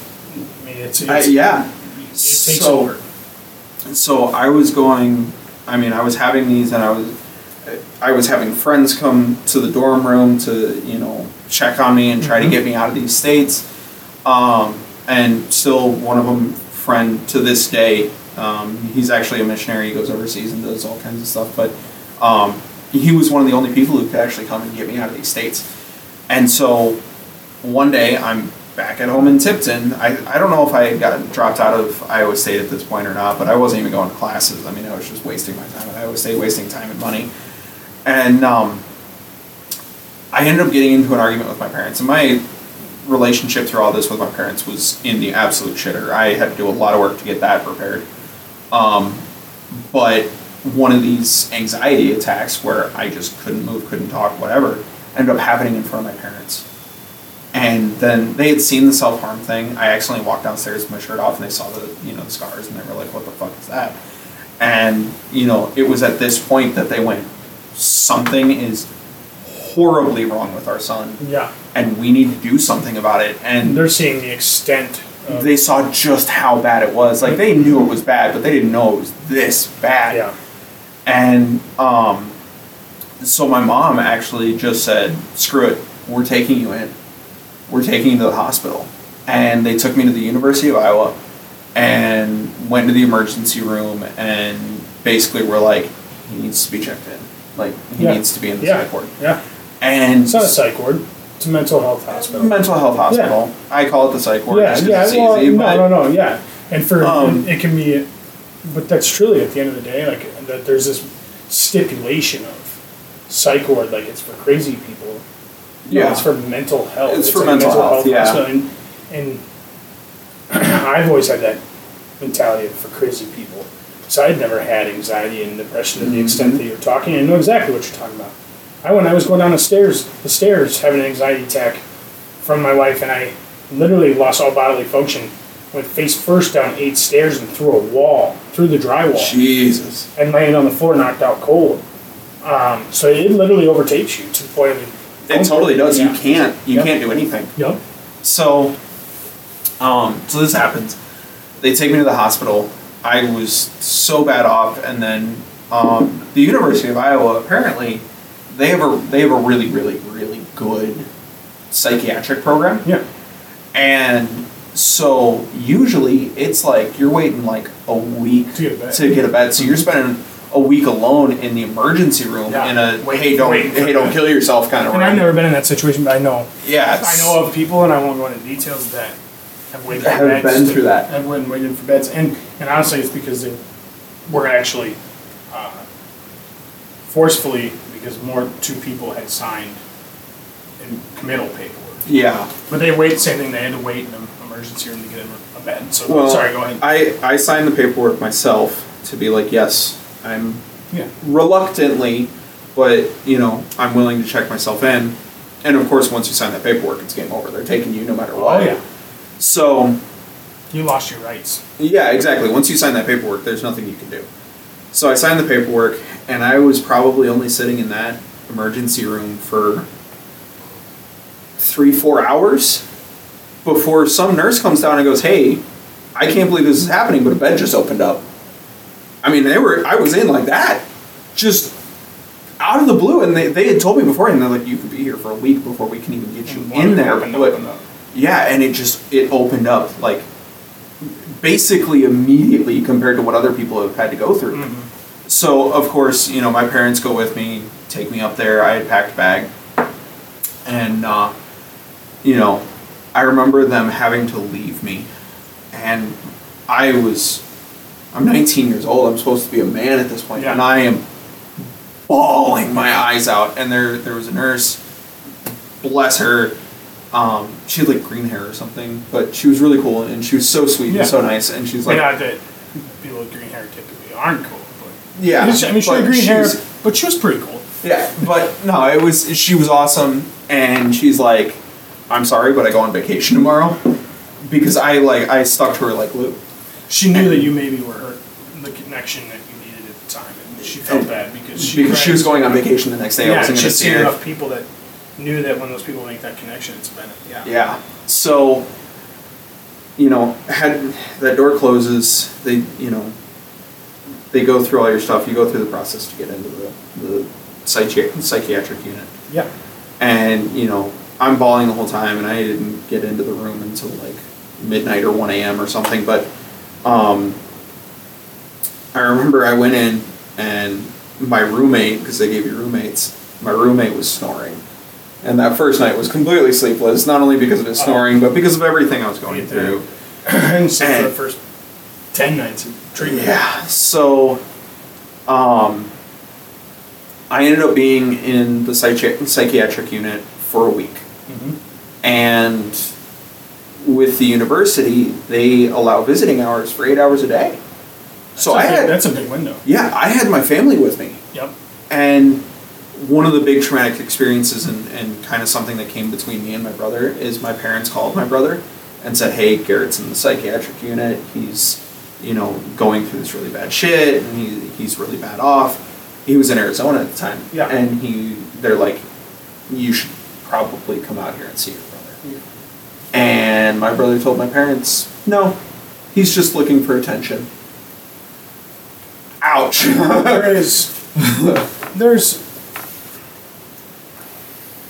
There is a lot of people that feel that way and think that way when people talk about anxiety and depression. I can tell you there's people for sure in my situation who say that about me. He's looking for sympathy or attention or whatever. But those people have never been to that level. Yeah. They've never been even halfway to that level, because even if they had been halfway, they would understand. And they get it. And you can't blame those people. And you wanted to, and you did. I still do. But if he's never been there, he doesn't understand what it's like to be there. How does he know how you feel? But there is a lot of people that do look for attention off of this stuff. Mm-hmm. But as a person that, and I'll tell you, as a person that's never been through it, it's very easy to not understand it and to think it's not even possible unless the person's making it up. But you can't blame him, because his fault is based off of he's never experienced it. He's never been close enough to that experience to understand. Yeah. And I'll tell you, I hope you can find time and find some forgiveness for your brother, and I hope that happens, because we were talking about suicide, and I said, did it build a spite of he's selfish, you build an anger towards it, or did it give you more sympathy towards it? Mm-hmm. I only asked that because my brother died of cancer at 17 years old and didn't have a fucking choice. No matter what he did, tomorrow wasn't going to be a thing the day before, right? Yeah. No matter what happened, he didn't get to live his life. He didn't choose that. He didn't choose to never get married. He didn't choose to not go to college. He didn't choose to never have children.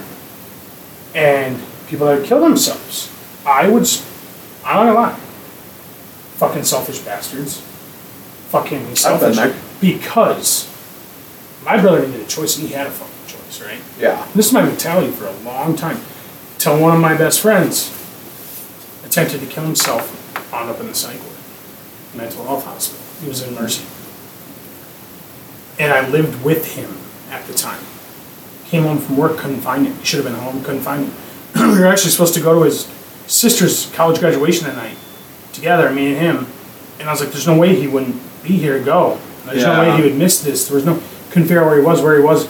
Nobody's answering me. Have you seen Ethan? No one will answer. Come to find out, he came home, tried to kill himself before I got home from work. Went to do it. Said, wait, call this psychiatrist. Said, can you see me right now? She was down the street. Literally, we lived 3 blocks from here, and she was down by the fountains. Yeah. He took off, went there, sat down with her. She had him taken over and admitted. Yeah. And from that moment, my best friend, who I lived with for years, was so happy with the dude, but I knew he had a lot of internal struggles. His dad died when he was in the womb, was killed in a construction accident. His stepdad that raised him loved the guy to death. He loved him. But he got Parkinson's. It fucked with him. He became emotionally abusive. I know what that is. My dad's got Parkinson's. Really? Yeah. And he wound up and tried to kill himself. And I was going up and seeing him in the unit. And my perspective changed that day of somebody I loved, somebody I knew that wasn't choosing that. I saw the reality of it. My mentality was, they're choosing that, Derek can never choice. Ethan wasn't choosing that. No, it's not a choice. You're driven to it. And that's my point of I had never experienced a situation that hit me close enough and impacted me enough to make me see the other side. That's fair. My mentality was, they're selfish, they're fucking asshole. And I even, at this point, literally, a year before this, just lost a friend to suicide and still had that mentality. Yeah. Just wasn't a friend that was as deep as what Ethan was. It didn't hit me as impactful. And then my whole perspective changed. That's fair. I get where you're coming from. And honestly, that does put a little bit of a different, view on what my brother might have been You're thinking upset at the he's time. not seeing your side, and you're upset he's not addressing your side. Yeah. What are you addressing his? Yeah, that's true. That's totally true, and that's totally fair. And by being the person I know you are, you're going to now have open eyes to maybe you being the starter to you're 100% fixing this right. relationship. Yeah. That you maybe 10 minutes ago had zero mentality of he needs to be the one to come to me and say sorry and fix this. You're the bigger man. You've been through more. But now you've been through enough that you can see other sides of people's, and he's just blind to it. He hasn't had enough emotional effect and maybe gone through the things you have to get there. And maybe you can help him get there. But does he have to get there for you guys to fix that? No. That can be a good forgiven. point. Yeah, that's a good point. Know that life will probably put him in a place at some point, because it's what life does, where he may have a traumatic experience that causes him to have a little bit more of an open eye. I have an older brother that he's very closed-minded. He's very successful. He's one who's the president of a railroad. Mm-hmm. It's one way. With him, it's one way or another. And then his dad got remarried, and he had a half-sister that died at 15 years old of cancer. Mm-hmm. And his mind opened up to so many things because he now became a person that was depressed and drinking too much because of depression and all that. But before, that was just people making bad fucking choices because they're idiots and they can't deal with their emotions, right? Yeah. And then he was doing that. So, anyways, we're going to push through this. You go. Did you get out? So you spent the week, you got out. So I spent the week, and within that week is when they had a psychiatrist come in and he diagnosed me with bipolar. Okay. So that's when I get diagnosed. Yep. They put me on the meds that I'm on now. Which now gives you hope because this is where there's an answer to maybe your question for so long of what's wrong with me, what's wrong with me, what's wrong with me. Now I know. Now you know. Yeah. And it can be addressed now that you know. So, and this is kind of the start of my uphill climb, but it gets worse so much faster. So, I dropped out of Iowa State after this happened, because obviously with everything I was going through and as shit grades I had, there was no way that I was ever going to be able to go back. I'd given up on Iowa State. It wasn't going to happen. So I went back to work. I went back to the same place I was working at before I'd gone off to Iowa State. They gladly accepted me back. I was still going through all this shit. I was back at work for 2 weeks, and it was a Friday, and I was supposed to go up to Iowa State that weekend. I'm going to shut this door so You're fine. Stops. I was supposed to go up to Iowa State that night to be able to go see Tess and spend the weekend with her. And in the middle of the day, I get a text from her saying that she was really bad off, that she was, having all these suicidal thoughts and things like that. And I told her, I'm like, hey, just push through. You got like 6 more hours. I'm going to be there and everything's going to be okay. And then I get the goodbye text. Then I get the text that says, I can't do this anymore, and I'm, so depressed and all those things. Goodbye. And then I couldn't get a hold of her. I wasn't getting text back. She wasn't answering my calls. Her mom actually called me, I think, and said, hey, did you get one of these? Because everybody else in the family did. And I took off. I went to my boss. I said, I think my girlfriend just killed herself, and I gotta go. So I take off for Iowa State. And I called 911. They're like, yep, her mom already called. We've got an officer on the way. Well, she had our pit bull in the room with her, and the pit bull was protecting her from the police officer. So now they got to spend more time, and they went in and they found her, and she was unresponsive. She was laying in her bed. The dog was over top of her, protecting her. They had to call animal control to come get the dog out first. I had a 2-hour drive to get there. So they come take the dog. They're able to get to her. They get her out and get her to the hospital. On my way up, her mom left before I did. And like halfway there, I'm suddenly behind her mom. And I was doing like damn near 100 miles an hour because I'm fucked up. Yeah. And her mom is doing the speed limit. And I was like, how can you be doing the speed limit at a time like this? Your daughter may have just killed herself. What the fuck? But at the same time, I'm kind of going like, I can't beat her mom to, I can't beat her mom there. Like, that's disrespectful. So Isn't it weird your thoughts, like, because now you're probably like, you should have just kept going? No. But your thoughts at the time? At the time, no, honestly, I probably wouldn't have done anything. Really? Different. Yeah, I probably wouldn't have done anything different. So I stayed behind her mom. We show up to Iowa State. We're like, hey, this happened. What's going on? They're like, oh, yeah, they already took her. So we go over to the hospital, and she's unresponsive.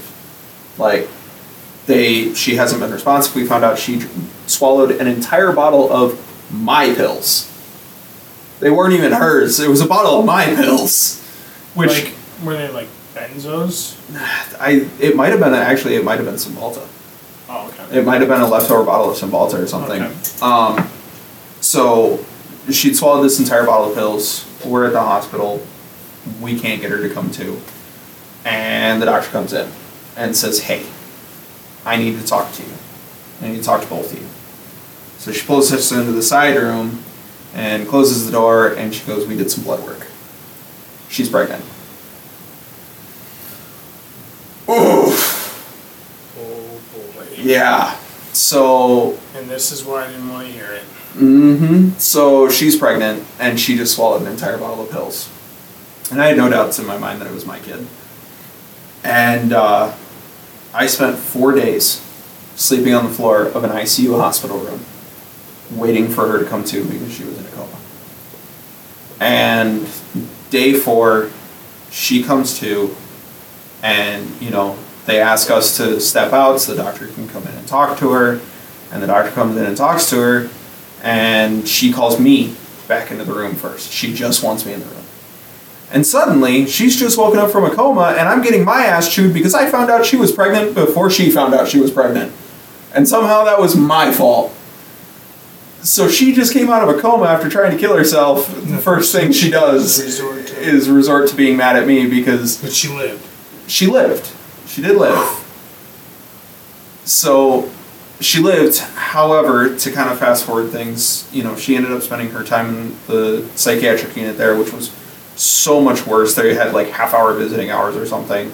And it was so much worse. Also, I should add, when I was in the hospital, when I was in the psychiatric unit, she refused to come be with me. She refused to come visit me at all.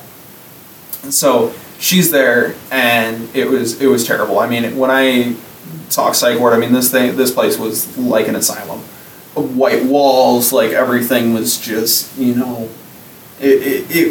you think of what the inside of an asylum should look like, this was it.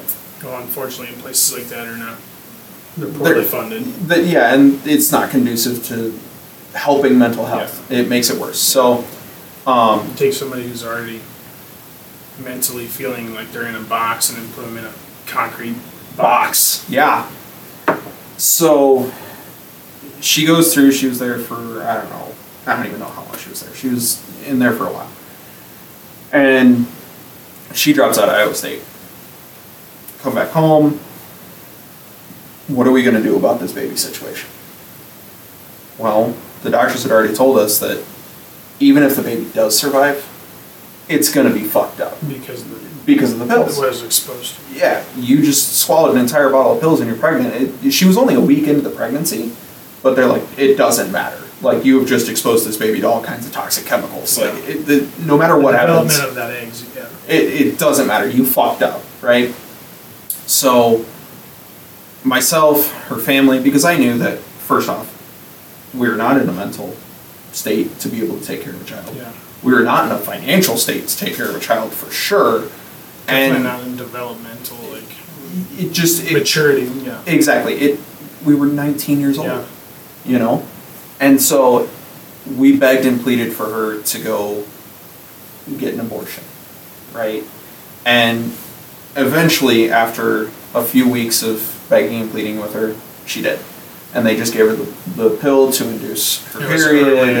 It was early enough that they were able to do it that way, so she didn't have to go in and get a procedure or anything. And that was pretty well the end of the relationship. I mean, that pretty much killed it. Yeah. Which is fair. I mean, when you get to that point, it's gonna kill it. So that pretty much killed it. There's way too much emotional strain for it to even be successful, probably. At that point anyways.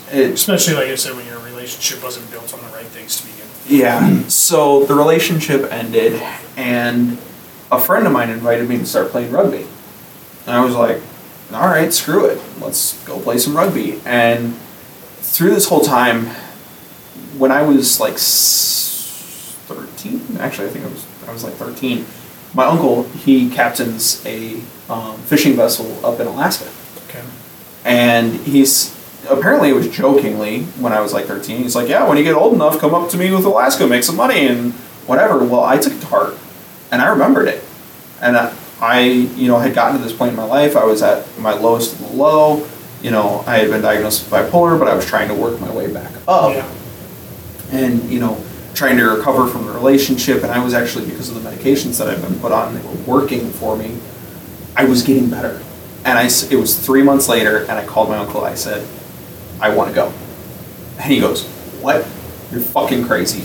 I said, no, I need to go to Alaska. Mm-hmm. I need to come up there and be on the ship.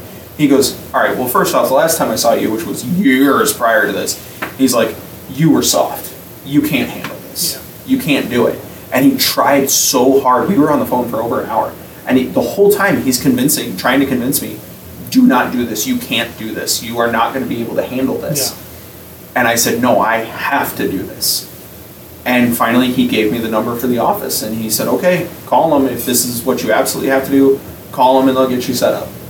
So I get set up. I ended up going up to Alaska. And, they fly me up there. And, of course, I'm 19 years old. I'm nervous as hell. I have just gone through the darkest part of my life. I have just gone through hell. And suddenly I'm taking my crazy ass up to Alaska to go do the second most dangerous job in the world. By death's per... Go big or go home. Yeah, right? I mean, it was literally the only job in the world that people die from more is logging. That's it. It is logging and then being a Bering Sea fisherman up in Alaska. So I went up to Alaska and everybody told me. And when I got up there, my uncle didn't even say hi to me. He just said, hey, don't fall off the boat because that water's 6 degrees and if you fall off, we can't save you and you're going to die. That was my hello. That's your welcome. Yeah, that was my welcome. I mean, that probably was very important to tell you right off the bat. Yeah. So, in his defense. Yeah. So everyone on the ship was telling me, if you can make it through the first 2 weeks, you can do it. Yep. You can finish your contract. And it's a contract. You sign a contract, you have to be up there for that long. If you don't finish your contract, you're now paying for the flights, you're paying for the hotels, you're paying for the food, and you're out all kinds of fucking money. Yeah, okay, they put you on the nature. Yeah, so I got to day 15, and I broke. I broke. They do this thing where it's all commission, right? It's, however much fish goes for is how much money you make. Yeah. And so I got to day 15, and they do this thing called overtime. You're already working 16 hours a day. It's 16 hours a day, 7 days a week, no sick days. If you're throwing up on the floor and you're going back to work. Mm-hmm. There's water running across the floor. It's going to wash it away anyway. So get the fuck out of the way. Exactly. So you're not going to work. If you're hurt, you're going to work. It is just, that is the mentality up there. You don't get to take breaks. No matter how you're feeling, no matter what's going on, you don't get to take breaks. Yep. You work 16 hours, you take a break every 4, and your break every 4 hours is only 15 minutes. And then you get half an hour after 8 hours to get a lunch, and then you're right back into work. And so day 15 comes along. We're out in the middle of the ocean. I have no contact with my family. We have Wi-Fi on the boat, but it's shitty Wi-Fi. I'm getting like a Facebook message to go through a day, and that was the only thing I could get to go through was a Facebook message. And I ended up being late coming back to my break. And if you're late by even 30 seconds coming back from your break, you get overtime. Now you get to work another extra half an hour, and you're not making any extra money doing it. You're working an extra half an hour. Technically, like commission, like salary, Exactly. So you're just working an extra half an hour, so now your 16-hour day turned into a 16-and-a-half-hour day. And as soon as they said, you've got overtime, I broke. And I started to cry. And this guy, I thank God for him, his name was Cisco. He pulled me aside, he goes, don't let them see you cry. You can't let them see you cry, because if they see you cry, they will tear you apart. Mm-hmm. And he was able to settle me down, and I went up, so we had, the factory was down towards the bottom of the boat, and then there was some steps that lead up to deck level. And I went up there, and I don't know by what miracle I was able to get a Facebook call to go through. And I was able to call my parents. And I was broken. I was just like, I want to come home, and I'm done, and whatever. And they convinced me that I needed to stay. I needed to finish this. And I did. It was after that, so how long was it again? It was 75 days. So you, on day 6? On day 15. Oh, sorry, 15. Oh, I said 6. 15. So you made 60 more days after your break. Yeah. So I broke, and I came up with this mantra, or whatever you want to call it, one more fish. I was packing fish. Every single fish I packed, and of the millions of fish that I packed, every single one was one fish closer to home. And so on my gloves, every pair of gloves that I had, I wrote one fish closer on the back of my gloves. So the whole time I'm packing, I'm looking at every one of them. I am one fish closer to home. And that is what got me through. And that was my aha moment, because what I did was I changed my mindset. By that one fish closer, I changed my mindset to, no, I can do this. And I did do that. And I went from 3 months prior being at my worst, being at my lowest. My girlfriend had just tried to kill herself. We had just lost a baby. It went from worse to worse to worse. And now I'm doing the second most dangerous job in the world, and I did it. And then I went back the next year, and I did it again. You went back another year? I went back the next year, I did it again. And on my way, the second time up, on my way up there, I got to Anchorage. And first off, I was with a new girl at this point on the second time up. And I was in New York visiting her family in New York. I spent 36 hours traveling from New York, upstate New York, to Anchorage, Alaska. Actually, no, they picked me up basically up by Dutch Harbor, which is even farther than Anchorage. Spent 36 hours traveling. When I got to Anchorage, I got sick. I went into the bathroom and just shit myself. And I was sick for the first month. I mean, usually if I'm in the bathroom, I usually sit on the toilet and I don't shit myself. You made it that far. Well, I made it that far. I didn't shit myself. You might as well use the things that you are in there for the, But anyway. I accommodated myself at the toilet. Yeah. So anyway, my stomach was an absolute mess. And for the first month and a half of my second contract, I was sick. I was completely sick. And then I got this thing called yellowfin fever, where you catch yellowfin sole. And sometimes people just get allergic from the bacteria that come off of them. Yeah. I had that allergic reaction. So not only am I sick, I am having yellowfin fever. I'm hacking up a lung the entire time. And I was just so bad off for the first month and a half. And I got up there, I was sick, I was feeling terrible. I told my uncle on day one, like, I didn't even start work yet. I said, I want to go home. And he's like, well, here's your resignation paperwork, but you're going to have to pay for all this shit. He goes, tell you what, give it a day. He goes, just give it a day. And as I'm walking down the stairs out of the wheelhouse, I hear him tearing up the resignation paperwork. You had your chance, fucker. Yep. So, I ended up working through all of that for a month and a half, and the yellowfin fever continued. And apparently it just keeps getting worse every time you go up and turns into anaphylactic shock, and you can die from it. But I didn't go back up again. So I went through it all over again, and I had a point when I was back up there the second time where I broke again. And I actually have a video of when I broke because I became what's called a freezer dog. So I was down in the freezer hold where it's negative 22 all the time. And each one of those cases is 75 pounds. I'm carrying 75 pounds of fish, stacking them like 9 feet high, and doing 100 at a time. And there's times that they would break 6 in a row, and I'm down there for 8 hours a day. And then I come back and I pack for 8 more hours. And sometimes I'd have to cover a shift for somebody else who just wasn't physically capable to do it. So I'd be doing 12 or 16 hours down there. And I'm completely by myself. It's the most dangerous job on the ship because if you're in a storm and one of those stacks of cases come down, you're dead. You're dead. You're dead.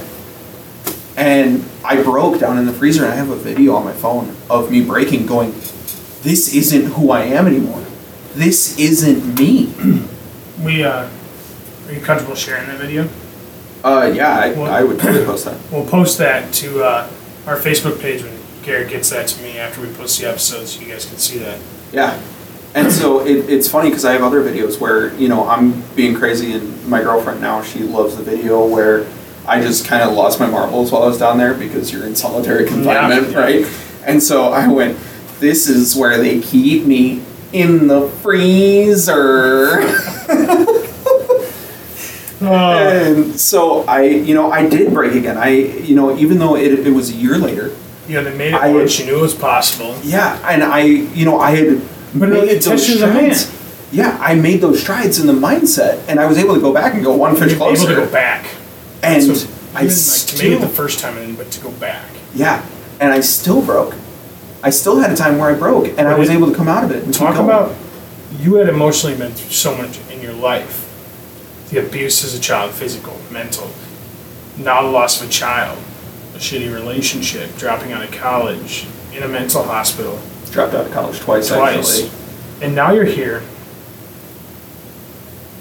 intentionally putting yourself through it. The first time you didn't know what you're up against. Mm-hmm. Did it? You put yourself through it a second time. Yep. That's inspiring.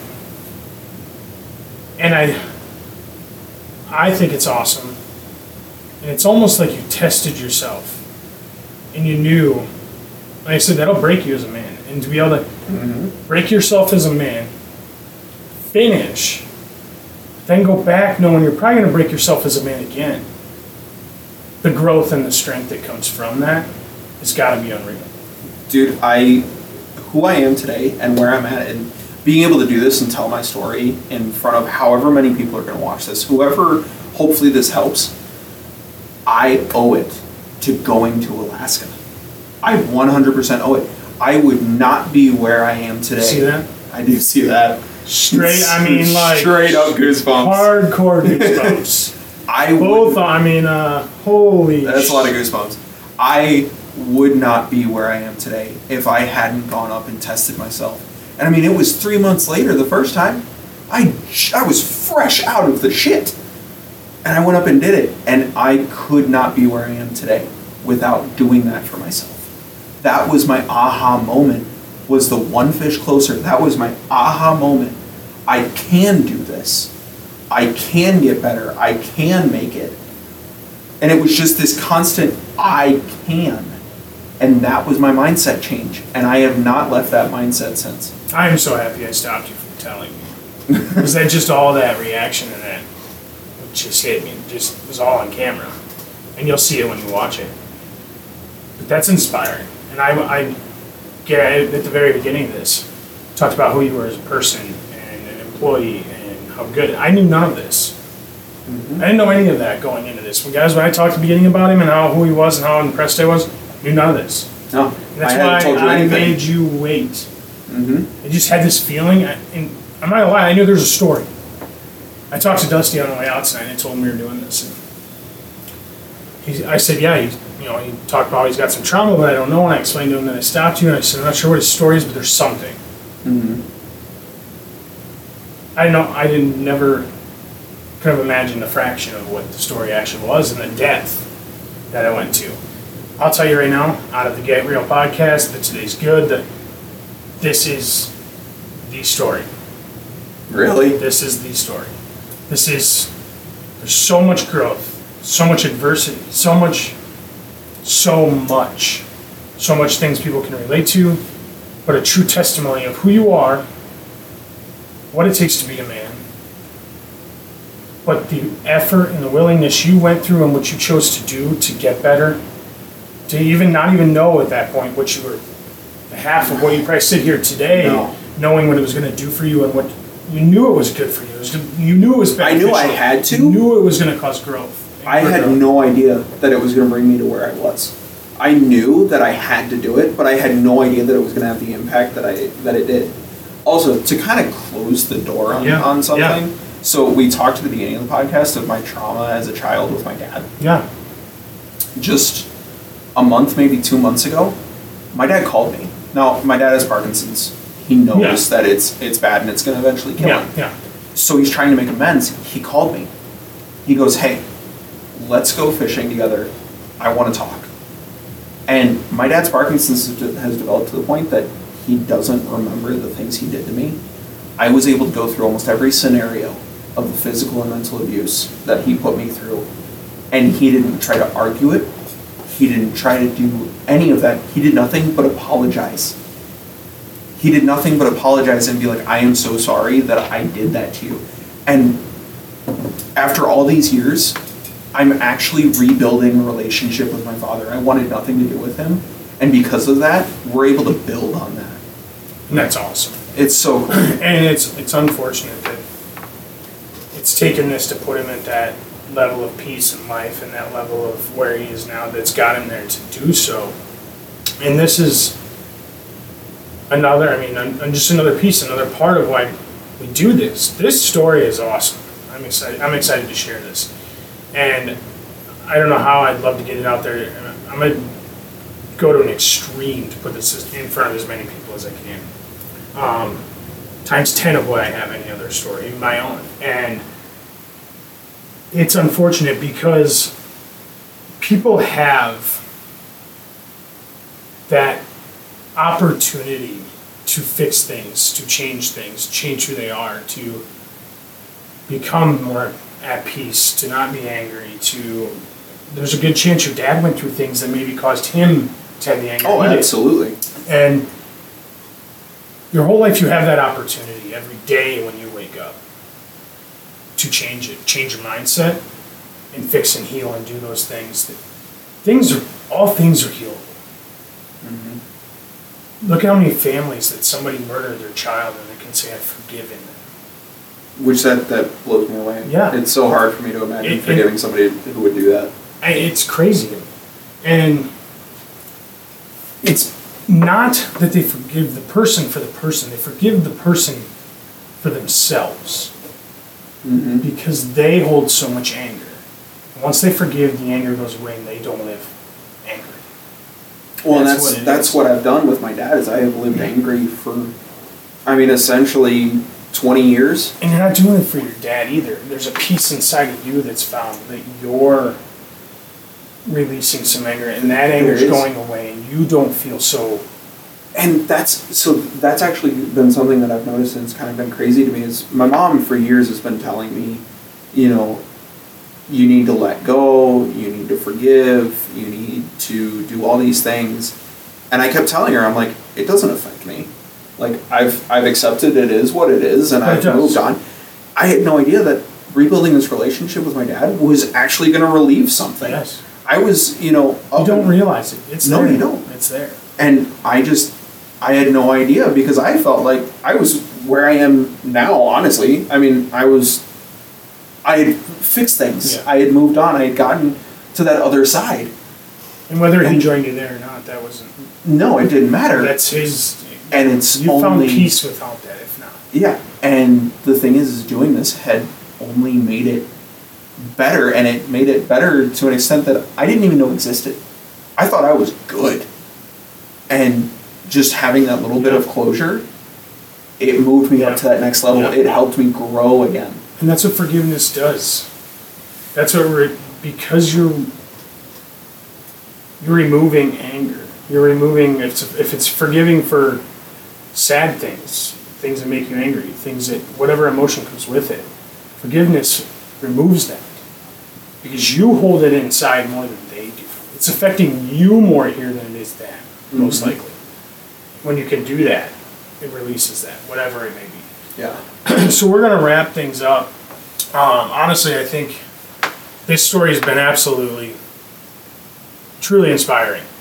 I think we're, at this point, we've gone on so long, the video, this is going to be the longest podcast we've released, and definitely, as it should be, it's the best, the most impactful. I think there's so much meat in this session. Anybody could take something from this. We covered so many different things. Yeah. It's bizarre. We covered so much. Could start bullet listing now, but we'd add another hour to the things that were covered just by giving you those bullet points. I really appreciate Garrett being here. I really appreciate his story. I am mind blown. Like I said, I was inspired by who Garrett was from before, but it's just a whole different level. We definitely are going to have Garrett back. I can tell you right now, this is not the last year you're going to see Garrett. 100%. There's a lot more I just know there's more. But I also, as me and Garrett build our friendship too, I think that there's things that we can bring to you guys. To just hear and know exactly how much Garrett has to offer. It's no different than when Sam and I did mine, and Sam asked me to join him as a full-time with him doing this because of how much I had to offer to the podcast and the different outlooks we could bring. This is not the last time you'll see Garrett.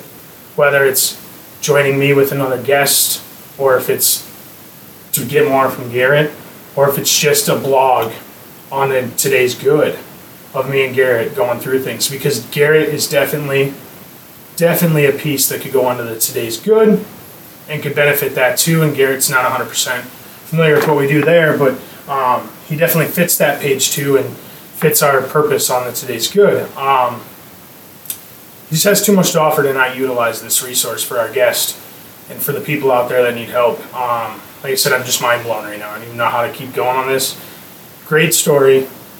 We couldn't appreciate you more bringing this to us, buddy. It's inspiring, and I want to thank you because through all of my years, I've always helped people, and I've always been somebody that people go to for advice like you do me. Yeah. Text messages like last night.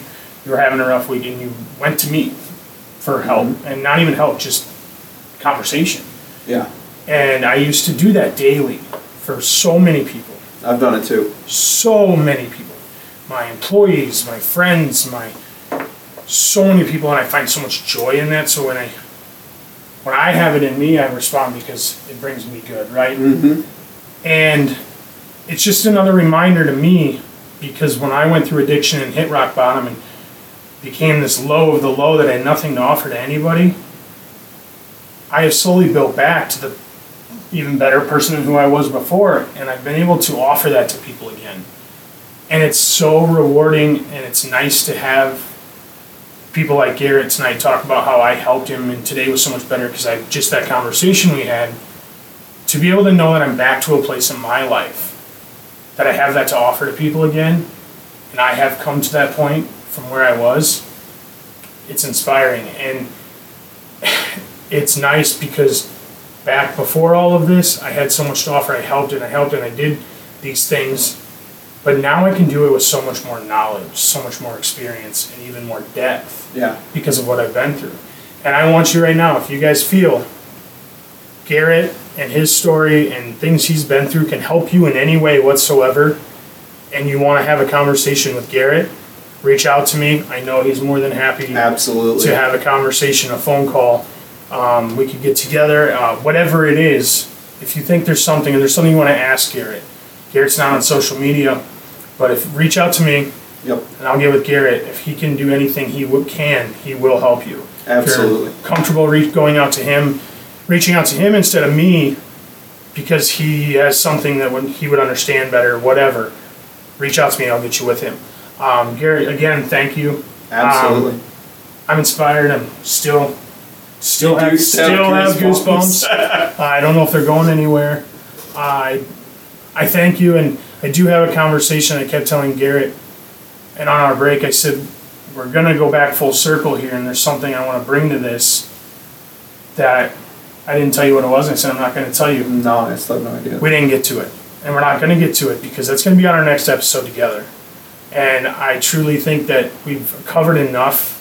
We've blown enough minds at this point, mine included, and I still can't believe that you still have goosebumps. I can't take any more goosebumps. I want to bring that part of what I have in my head that I know we can bring to you guys in a subject that we can cover together that will be good. But I want to bring it on a different episode where you aren't trying to swallow what we all just had to swallow and what I still can't swallow. So we will be back. We definitely will bring him back on. We will announce that when we do. We'll probably throw a couple podcasts in between, and we will bring him back. You will see him, and I will give you that heads up when we do. So again, Garrett, I really appreciate you being here, and I have one last question. Okay. If there's one thing you want, and there's so many things that can be taken from this, but if there's one thing you feel people can learn and you want people to take from this, what would that be? The one thing, and it's something that I try to tell people on the regular who are going through things, including my own girlfriend. It gets better.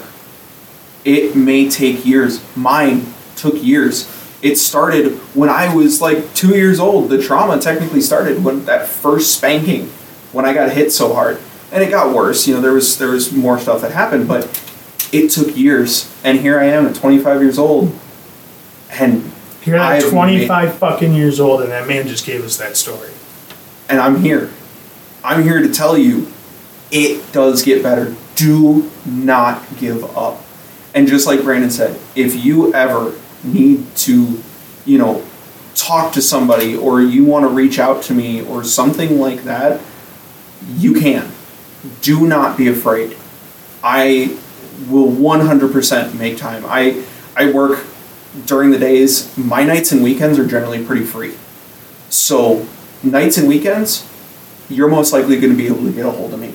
And people, this is what this is about right here. This is why Sam and I do this, is to bring this to you and to bring those resources to you. And Gary is a prime example of what we are about. And you just became a part of the Get Real family, man. I mean, you did. And you just became a part of the Get Real podcast. And not just on an episode level. You definitely have more to offer to us, and you definitely have more to offer to our people than just this one episode. And we thank you for that, and I can't wait for you to meet Sam. And Sam's going to listen to this son of a bitch, and he's going to be so mad.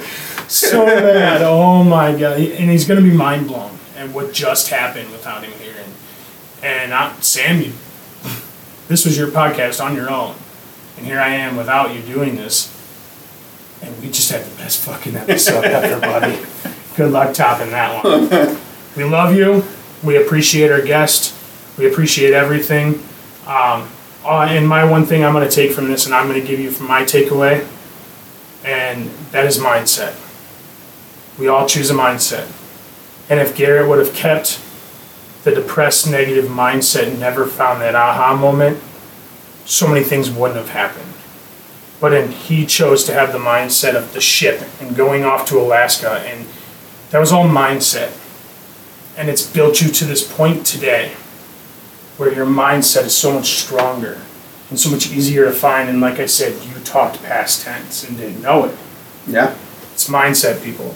It's not always easiest to find. It's not going to be found the same way we found it, but we hope it can help you and anyone out there find your way there and find that path to a better mindset and your growth to get there, and then, like he said, it gets easier, the situation may not change. Like mine, every day, day after day after day, at 400 and some days, it's not getting better, the situation isn't. My mindset's getting better. How I handle that is better. And I can tell you right now, from the day it started to right now, it affects me so much less mentally. Don't get me wrong, it still affects me big time, but I have found peace of growing with that, and the time will do its course. So if you have any questions, or I say it again, reach out to me if you want to talk to Garrett. The man's a celebrity at this point. His story is awesome, and I appreciate action on boundaries and come back to you guys and go a little deeper on this and we're going to wrap things up. Come back to you guys. Let's just admit we're going to take a break and we'll be right back. Come back to you guys. Let's just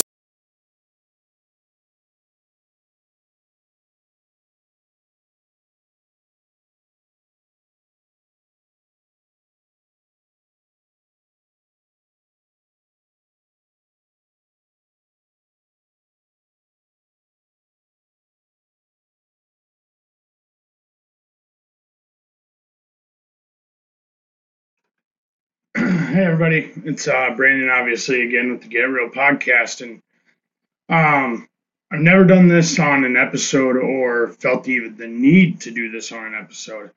I just got done editing Garrett's podcast with us, and Garrett's story really hit me in the face in many different ways. Built some morale for myself, for kind of how he spoke to me and things that I've done for him. Him talking about how for the first how long we worked together, he never in a million years would have guessed what I was going through, or that I even was going through anything, by the way my mentality was at work and my happiness and my positivity. And that was nice to hear, because that's not always easy to do, and it's something I really work hard to do, is to keep that, I wouldn't say constant, but as constant as possible mentality and positivity, and especially with the people around me, and bringing the people around me happiness no matter where I'm standing, what's going on with my life. But that was big for me. But also, this story was just caught me off guard.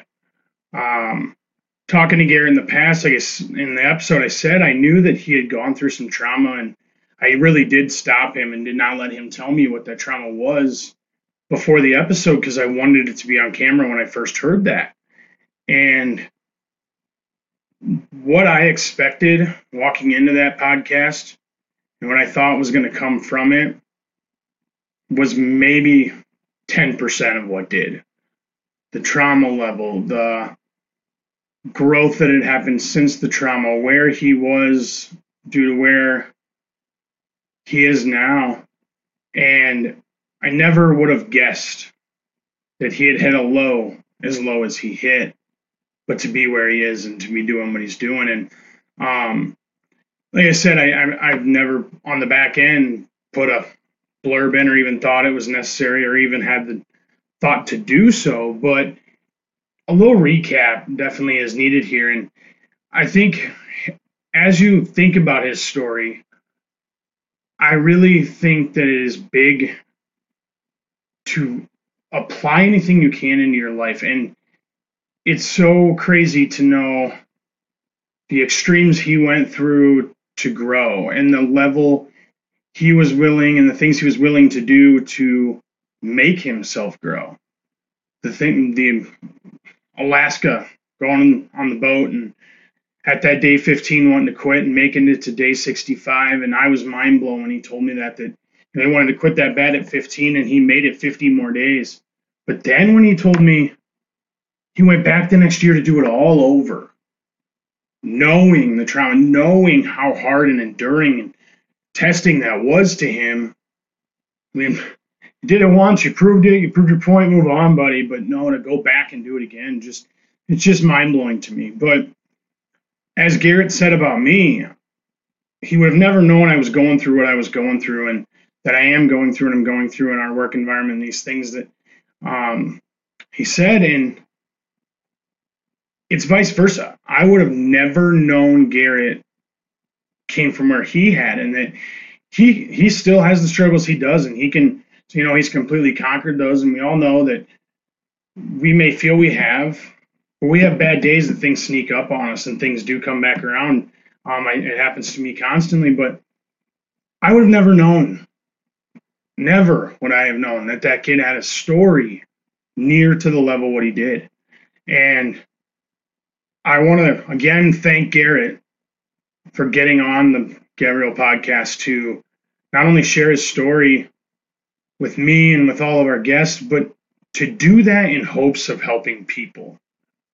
We don't do this for attention. He didn't do it for attention.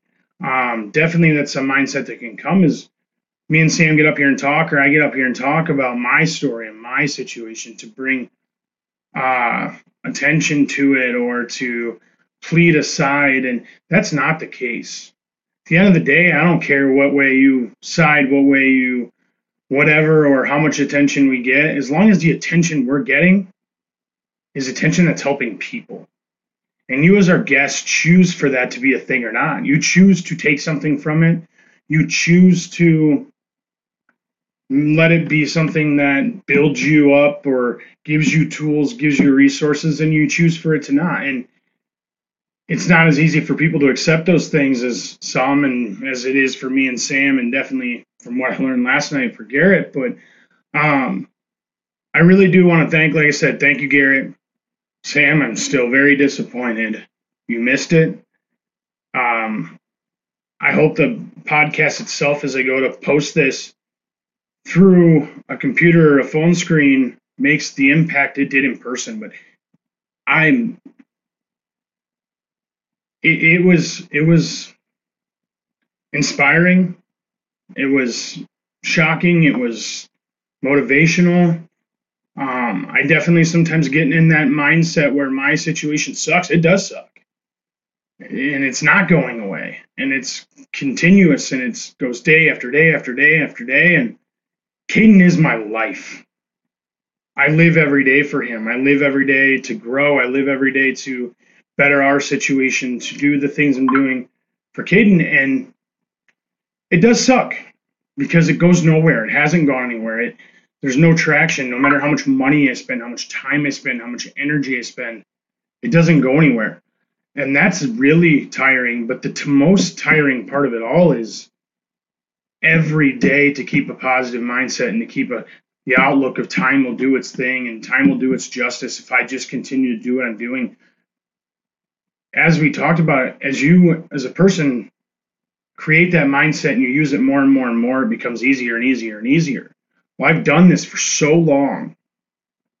I've been sober 14 months with still so many things being taken from Caden and I, and to the point that he hasn't stayed the night at my house in a year. Actually, he's never stayed at the house I live in now, and the house I have for us, ever. And we haven't had a night together. I haven't got to put him to bed. I haven't got to wake up with him there. I haven't got to cuddle him to sleep in over a year. And I'm tired.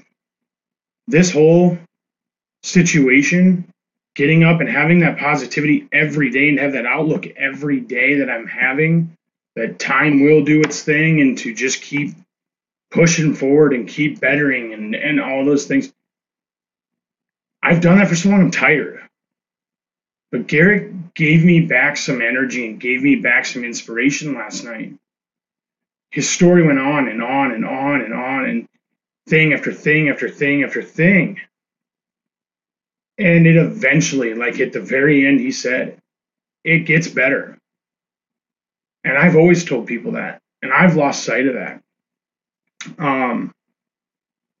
It just gave me a little more, it gave me a boost in energy. It gave me some mentality back that I've lost, and it definitely took away some of the tiredness, I think. And just because it made me realize, too, that I'm not the only one that goes through things. I'm not the only one going through things, and I've known that, and that's the point of the Get Real podcast, is knowing people are going through things and we have something to offer. But I sometimes get caught in a pity party.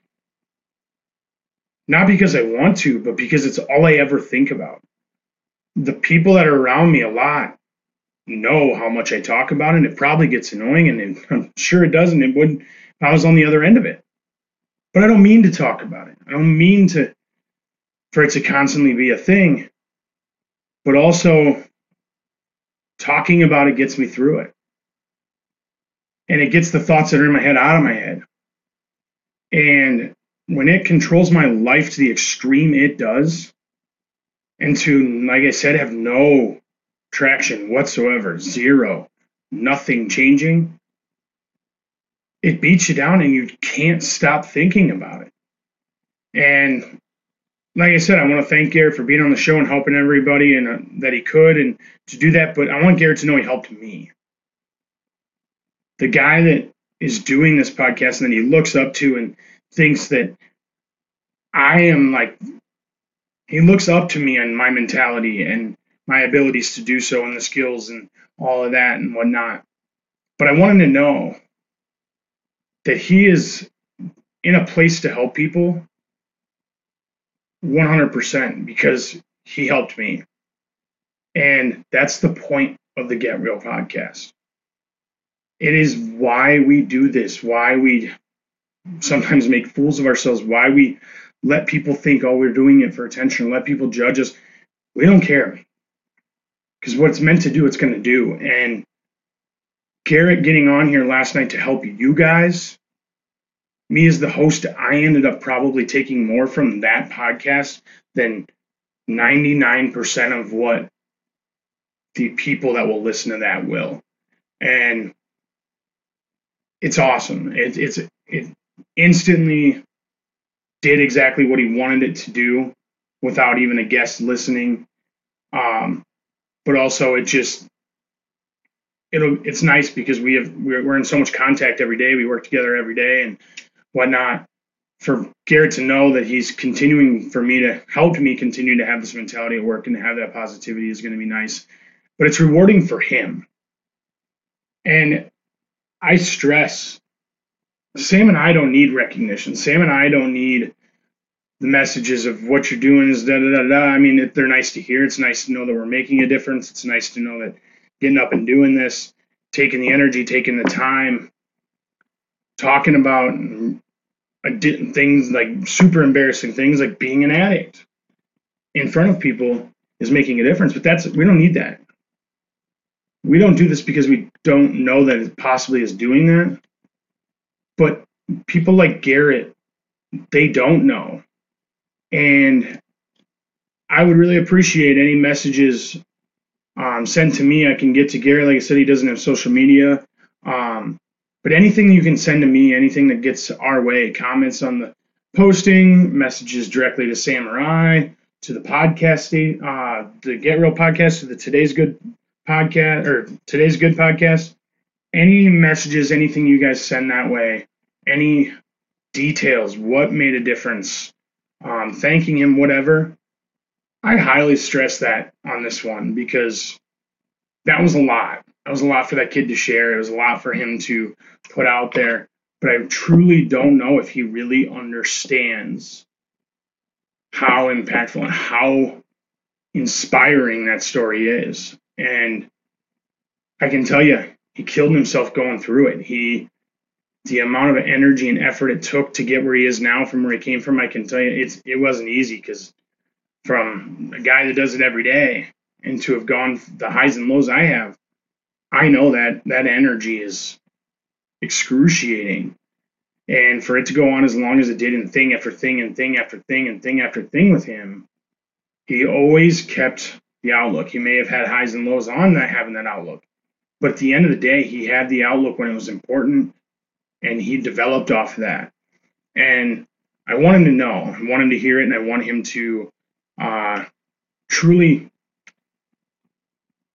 have some internal warmth and internal satisfaction from what he did. Because, like I said, it's not easy. But he definitely had the right mindset of why he wanted to do it and what his purpose of doing it was. And it wasn't to share a story and for attention to Garrett. Not most 99% of you that follow this will never even meet Garrett because you're from Manchester. You're from Sam and I's hometown. You're people me and Sam have come in contact with. So that's not going to be the case for him.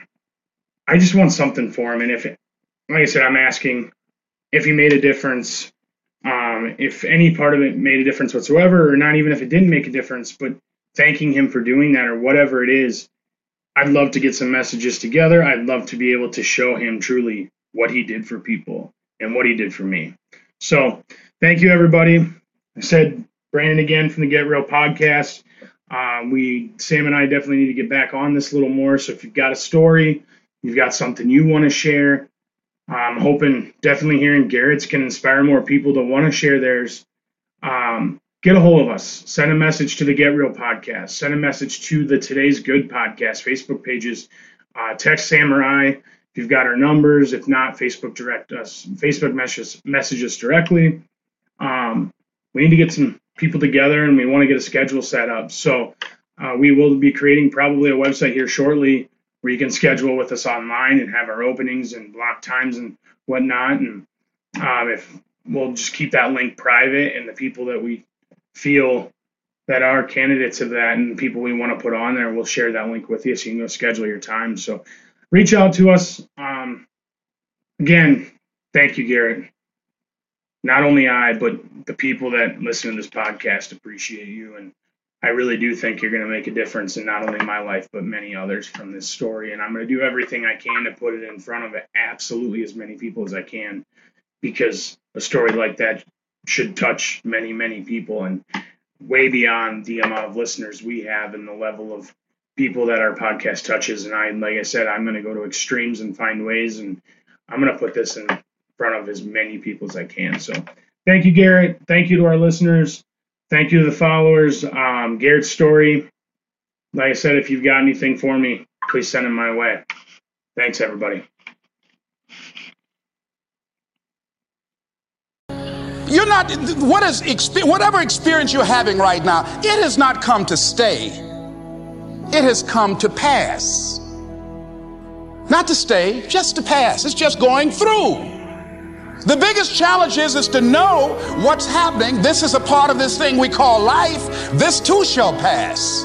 And maintaining perspective, putting it in perspective. You have to be willing to break from the past to have the future you so desperately desire.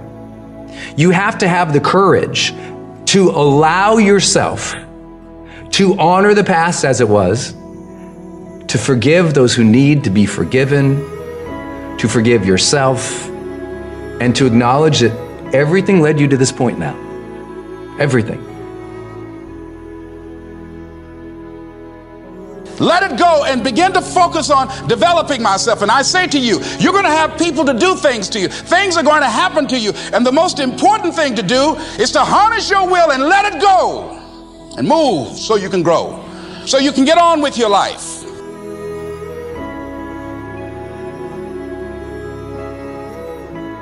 It doesn't matter about what happens to you. What matters is, what are you going to do about it? What are you going to do now, Les? But if you want to begin to move into your own personal greatness, if you want to begin to really enjoy a happy, successful, healthy life, you've got to be willing to go against the tide. You've got to be willing to harness your will.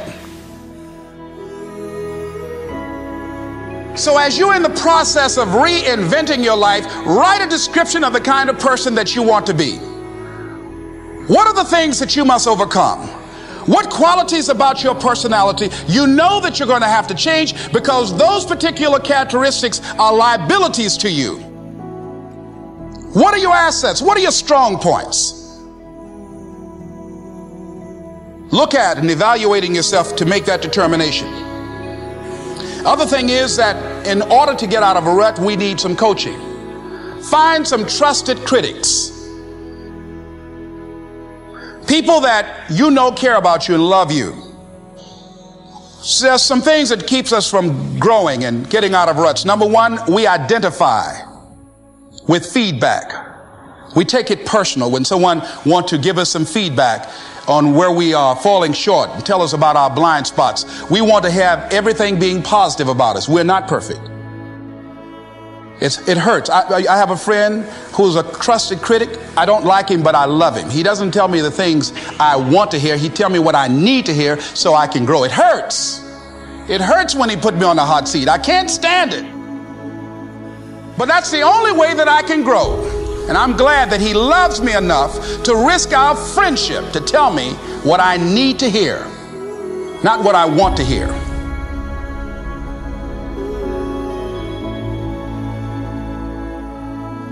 High performers are not dissatisfied strivers. They're not. They're happy. High performers are happier than their peers. We all believe that to get the top, it's gonna be lonely at the top, and we all believe you have to grind and kill yourself to get there. Yeah. And that's completely wrong, and the data proves it worldwide, which is, I think, just overcoming a lot of people's biases about how we work today, because right now, especially today, like, you know, grind on social media is so popular. Or hustle. Or hustle, and by the way, none of the top 15% of high performers worldwide identify with those words. They literally don't. We asked them, we did a whole keyword analysis. Yep. This was actually pretty cool. And high performers explicitly say, these are the 3 driving feelings. If we said there was a high